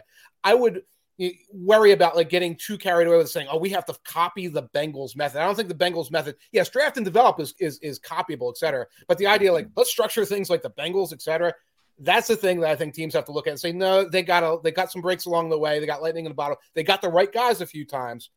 And we want to do that, but we also want to do things, we want to spend a little more money in our scouting department, et cetera. It is amazing. On a shoestring for about 5 decades now. Yes. So why should a thing like that change for Cincinnati? The results are changing, but their way of going about it not changing anytime soon. Do want to follow up on a name you threw out there because it's one that I have lost my way with. I have believed all season long that Aaron Rodgers was in his last year in Green Bay, that he was going to be walking away at the end of the year. And then all of a sudden he started saying nice things about the general manager. Yes. And they've got the best record in the National Football League. And I changed my opinion. I said, now I believe it's more likely that he stays. Then they get bounced in their first playoff game. And I once again have no idea what the hell's going to happen with Aaron Rodgers in Green Bay. Understood it's fluid, not going to hold you to it today here. This has to be your last stance or statement ever on Aaron Rodgers. But as we sit here today, what's going to happen with him? I have a feeling we're going to know soon whether Davante Adams gets franchised. Once they franchise tag Davante Adams, which will be a good move and also a move to keep Aaron Rodgers happy, then they've got to figure out how to get cap compliant. So they're going to have to move money around. They might have to tell some guys free agency to go. Aaron Rodgers is either going to love all of that or he's going to hate all that. And I'll tell you right now, Aaron Rodgers doesn't believe that the salary cap is real. He doesn't believe COVID's real. He doesn't think the salary cap is real. So if one of his guys has to go out the door and it's like, well, it's to pay you, Aaron, it's to pay Davante, it's to pay the courts. Yeah, we can't keep Robert Tonyan, even though he's your guy at tight end. Then we might hear the different side of Aaron Rodgers and the rumors will start again about his unhappiness. But for right now, the very fickle Aaron Rodgers does sound relatively content, and it's trending towards him staying. All right, Mike, I want to go back to coaching, but coaching in the frame of the Super Bowl because it's Sean McVay and Sean McVay light. And I don't know. The NFC Championship game, I don't know how you felt, but I didn't think that was a well-coached game. Last time Sean McVay was in the Super Bowl was not a well-coached game. And I feel funny saying this because the guy's in NFC Championship games and he's in Super Bowls. So you got to give him credit for something. Yeah. But you know how this league is, and Kevin O'Connell's going to get the Minnesota job after the Super Bowl. Zach Taylor, Brandon Staley. Is coaching overvalued in the NFL now? Is it going the way of baseball in when they scaled back and went to more of let's look at Football Outsiders and do what they tell us to do in the football realm, and then the analytics realm, obviously, of baseball? I think some of that super situational stuff, like what did you do on fourth down? What did you do here? What do you do there? Some of that gets a little overvalued because we talk about it and it becomes the trending topic on the social network, et cetera, et cetera. It's important, but you see Kyle Shanahan make mistakes on fourth down, kind of gets away with it until the end. You see Sean McVay like burn the timeout. We watched Andy Reid burn timeouts for 15, 20 years and still be successful. We saw all kinds of mistakes. I think the longitudinal, what you're doing during mini camp, what you're doing during OTAs, what you're doing during training camp, where you're developing guys, where you're keeping guys on the same page, where they're prepared to play, that element of coaching remains unbelievably important. And I think you see some of these guys are outstanding. McVay's outstanding at keeping that superstar-laden roster happy, focused, going in the same direction, going out there ready to play, have a game plan to get Cooper Kupp open, et cetera. He does all that stuff very well. Shanahan does all that stuff very well. Andy Reid did that stuff very well for years. That's the part that matters. It's hard to quantify. It's hard to like have a hot take about on Monday morning. He blew that call, but I think those are the things that matter. And some of the things that we really talk about are somewhat overstated. All right. Let's put on the thinking cap for the way that you are mentally prepared for this game. I know a lot of people want to have it break down to the numbers and compare who got sacked versus key blocks and the analytical approach. But I want to talk about the mental approach of this game because we've seen so many examples in the Super Bowl of the team that prepared correctly walking away. The team that was overly nervous ended up losing the game. Well, we can go all the way back to Dick Vermeil against the Raiders back in 1980, where Vermeil admitted afterwards, yeah, I had them wound tight. And we played like a tight team in the Super Bowl. And the Raiders were out on Bourbon Street all week long getting ready for the game. And it worked for them. Different strokes for different folks. Which team is the better, do you think, potentially, because we won't know until it happens on Sunday, mentally prepared team? Is it a McVay coach team? Is it a Taylor coach team? Is it a team that's been there before? A lot of Rams players on this team just 4 years ago. Bengals, almost no Super Bowl experience. Right. If you had to guess and gauge the preparation leading up to kickoff on Sunday, which team do you like better? You have to assume that McVay and the veterans in that locker room have memories of how it went down against the Patriots and have a better plan for approaching this week than the Bengals. I think that works very far in the background, particularly this year. You're talking about Bourbon Street years ago. Now we're talking about teams that are not flying in until I believe they're flying in on Tuesday now. Yeah. The structure of the way teams do things now, it's like you're going to be sequestered in the hotel, et cetera, et cetera. There's the overlay of COVID that's going to prevent guys from going out. Like the Rams, we're near home, we can go out. That kind of thing is probably going to be very minimized. So the team that's not traveling, the team that has more experience, I think that works in the background for the Rams. That said, I think the Rams are the better team overall anyway, so I don't even know how much juice that adds on top of things. All right, Mike, I know we got a hard out at 45. So footballoutsiders.com, Mike Tanier. You could read them New York Times as well. Mike, who's going to win the Super Bowl? I think these teams are similar. They both like to spread the field. They like to throw deep. They both got a great number one receiver. They both got a great number one cornerback, but the Rams are better. The Rams are just better during the regular season. If you stack them up player for player, for the most part, they're going to win that. So I'm leaning on the Rams. Yeah, they're not surprised for Mr. Football Outsiders. Mike, great stuff. Good to catch up again. Oh, we will have you back again. Please. And we expect your beard to still be better than either of ours. Yes. You're doing an outstanding job with that, like you did giving us insight in the NFL today. Thanks, bud. Always a pleasure. Take care. Enjoy your week, guys. You got Thanks, it. Mike. That is Mike Denier from Football Outsiders here with us on Birds 365. All right, J-Mac and J-Mac still got plenty to cover. 15 solid minutes left with you here on Birds 365. Come on back. Go for the midnight dares. Go for the memories. Go for the view that goes on forever.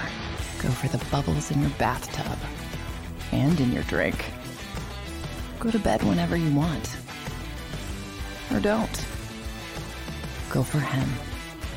Go for her. Go for the win. Go to Ocean Casino Resort. Book your trip at theoceanac.com. At Stateside Vodka, every new customer gets the world's best rocks glass. Free. What's that? A rocks glass? You're telling me that bottle is cut in half? You could say that. Holy shit. And you're telling me I can get one of these glasses for free? That's right. One free rocks glass per customer with each first-time purchase of Stateside Vodka. So good, it just disappears.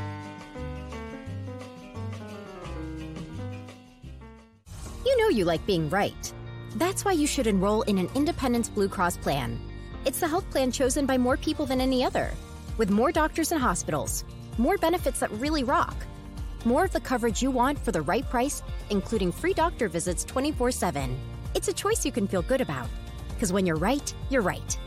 And when you've got Independence Blue Cross, you're right where you need to be. Call 1-844-200-2583 today to get an Independence Blue Cross plan.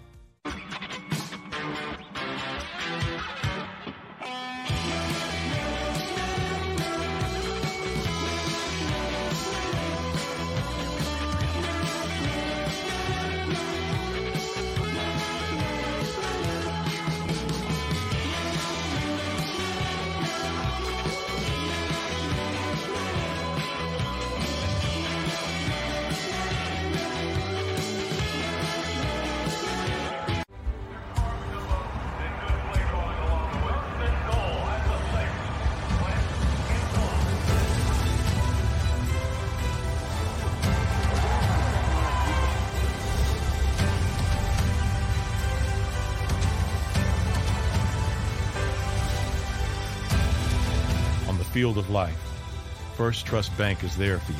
Champions on three. 1, 2, 3. Because Philadelphia dreams deserve a Philadelphia bank.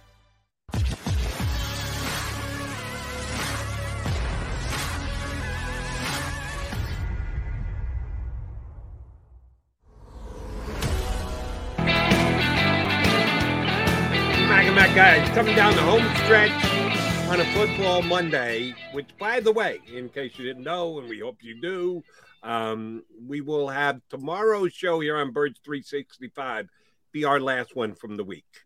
The channel itself is taking some downtime around the Super Bowl. We'll be off the next 3 days after tomorrow and a couple of days starting next week. So hope you enjoy the Super Bowl, everybody. We'll certainly have a good show for you tomorrow. We're helping to prep for it. And along those lines, John, I want to combine two things that we talked about here today on the show, the Super Bowl and coaching movement in the National Football League. I had a chance to get Wade Phillips on my show yesterday on CBS Sports Radio. I thought he'd be a really good get because he, of course, was part of that Ram staff 4 years ago that went to the Super Bowl as a defensive coordinator. So he worked for Sean McVay and he worked with Zach Taylor. So I wanted to get the chance to compare and contrast those two guys through the eyes of a fellow coach.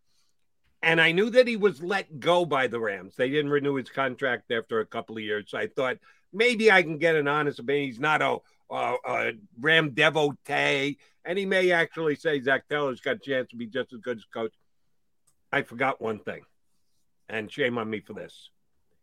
His son, Wes Rams, is still on the Rams staff. Yeah, he's going to be an offensive coordinator. I think he's going to be Kevin O'Connell's offensive coordinator, but we'll see when he gets the Minnesota job. So he's going to be close to taking over the family business. Exactly. And who knows, maybe if they're that impressed with him in Los Angeles, maybe they offer him the job as offensive coordinator with the Rams to stay put.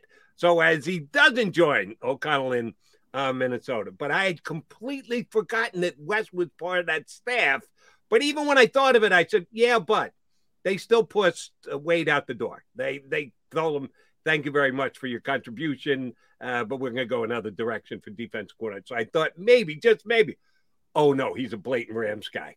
He is so much in his son's corner, it's ridiculous. He's rooting for him. He's going to the game, having a great time. We'll be there at the Super Bowl this week.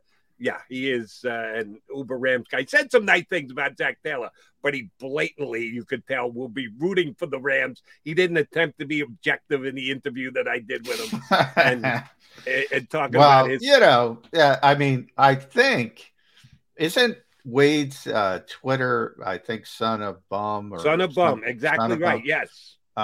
So what is Wes going to do? Son of bum, grandson of bum, who knows? Yeah, I mean, that family has been legendary around the NFL. I mean, Wade's got to be 70. He's over 70. So. 50 years coaching.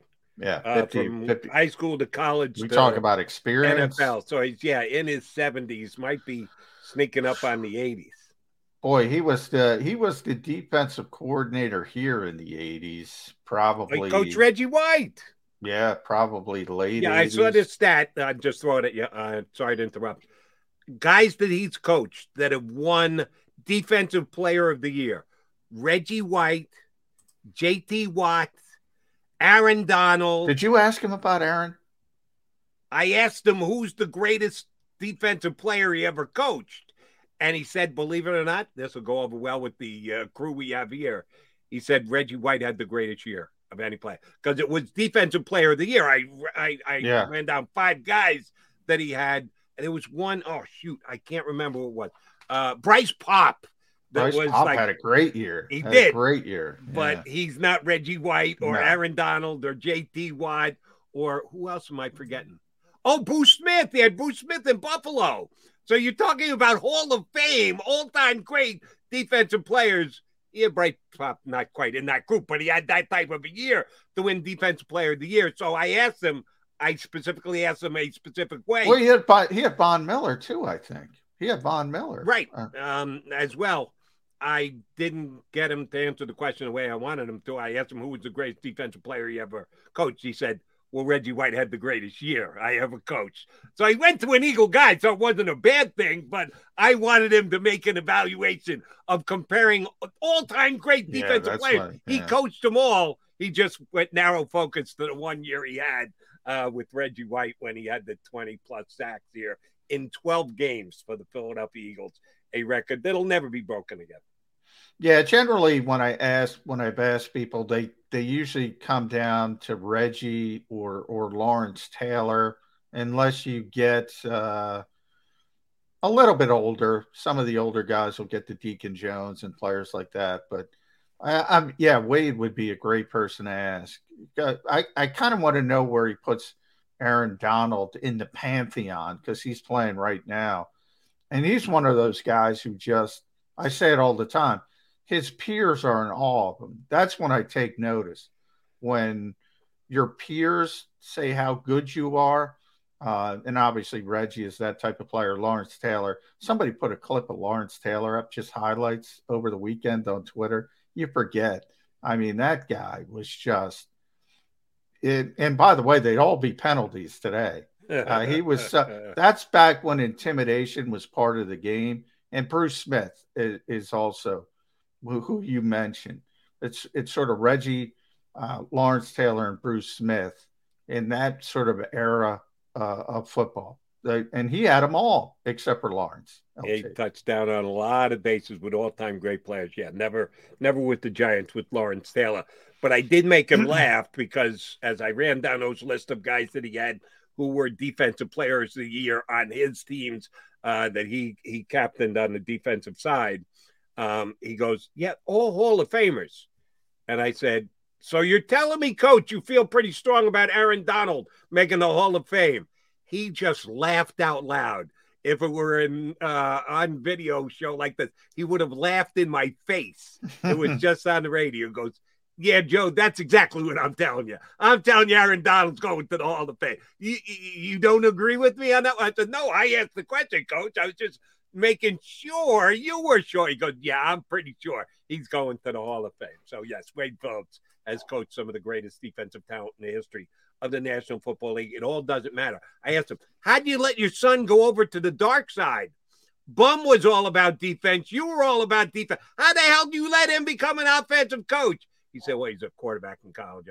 Nothing I can do about that. And then gravitated that way. So as a linebacker coach / passing game coordinator, and if you believe passing game coordinators have a big influence on putting in game plans during the week, yes, Wes Phillips of the Rams could have something to say about the outcome of the Super Bowl coming up on Sunday.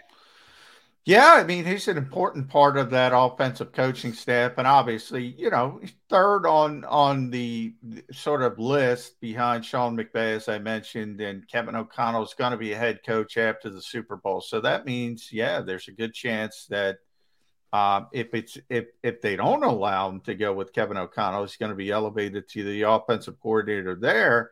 And Sean McVay's become Andy Reid. If you're his offensive coordinator, you're probably going to be a head coach sooner rather than later. So he's in a good spot to you talk about head coaches, grandfather, father, son, NFL head coaches. That's pretty impressive. And the other thing that I forgot when I was doing my prep work for Wade Phillips, you should know this, Mr. McMullen, history buff of the NFL. He has been the head coach of 6 NFL franchises. He's got to have the interim head coach record because he's been an interim head coach at least 3 times. 3 times, yeah. He was head coach of the Bills, the Cowboys, and the Broncos, and he was interim for the Saints, the Texans, and one more I'm forgetting. My bad. But he's been the head coach of 6 different teams. Yeah. There's nobody else in the history of National Football League been the head coach of 6 different teams. Yeah. Interim for the Falcons as well. So Falcons, that's the other. I mean, well, you mentioned it. I mean, and still today at plus 70, I think a lot of people could do a lot of worse on the defensive side of the ball. But at some point, I don't even know if Wade wants to continue coaching. He sounded like he was enjoying being the proud papa of his son and carrying water for his son, who may get a head coaching job before you know it. I think you said it here, something along the lines of anyone who actually ever stands in a urinal next to Sean McVay eventually becomes an NFL head coach. Yeah. That's all you have to do is get that close enough, and sooner or later you're going to get a head coaching gig. You got to believe it's going to happen for Wes Phillips too. Yeah, I would bet on it. And I just looked it up, by the way, Jody. 82-64 as a head coach. It wasn't bad either. Wade Phillips. Yeah, absolutely a winning record, like 560 something. Yeah, 564. So. Which is not a bad career. And I've said it too many times. I didn't say it to him on the air yesterday. He's one of those guys who was an adequate head coach. He was a great defensive coordinator. And sometimes guys should say, do I want to be great at what I do, or do I want to be slightly above average at what I do? Everybody desires the head coaching position because that's what you strive for. You want to get to the highest position in your chosen field. But he was so superior a defensive coordinator. His head coaching skills probably paled in comparison. But as you correctly point out, his win-loss record is pretty damn good. For a guy who did it as long as he did. All right. Is there going to be a Sheil Kapadia signing on Birds 365? I hope so. Sheil said he would do it, so I'm going to hit him up as soon as I get off this morning, and hopefully. All right. So I don't embarrass myself like I did with Mike Tenier today. Sheil, I've had Sheil on radio shows forever. Has he ever been on Birds 365? Yeah, he's been on. Once, twice, I believe just once. Just once? Okay, so if I say that tomorrow, he's not going to get mad at me like Mike did today because I suggested it might have only been the second time Mike was on with us. Yeah, he could have been on. Xander will have to answer Xander, that's what we'll do. We'll make Xander do the work. Xander, look it up now. How many times has Sheil Kapadia been on the show? Because he may be on with us tomorrow. Or he may not. You're going to have to come back here in 22 hours to find out. And remember, the channel is taking some downtime around the Super Bowl. Not only us here on Birds 365, but Middle, National Football Show. We're going to take some days off leading up to the Super Bowl and a couple of days after the Super Bowl. So you absolutely, positively want to be here tomorrow because it's our last pre-Super Bowl show on Birds 365. Partner, I'll see you in 22 hours. You good with that? Let's do it. If you missed any of today's show on the Jacob Media channel, listen to the podcast on your way home. Available on YouTube, Apple, and Spotify. For the ones who work hard to ensure their crew can always go the extra mile, and the ones who get in early so everyone can go home on time, there's Grainger, offering professional-grade supplies backed by product experts so you can quickly and easily find what you need. Plus, you can count on access to a committed team ready to go the extra mile for you. Call, click Grainger.com, or just stop by. Grainger, for the ones who get it done.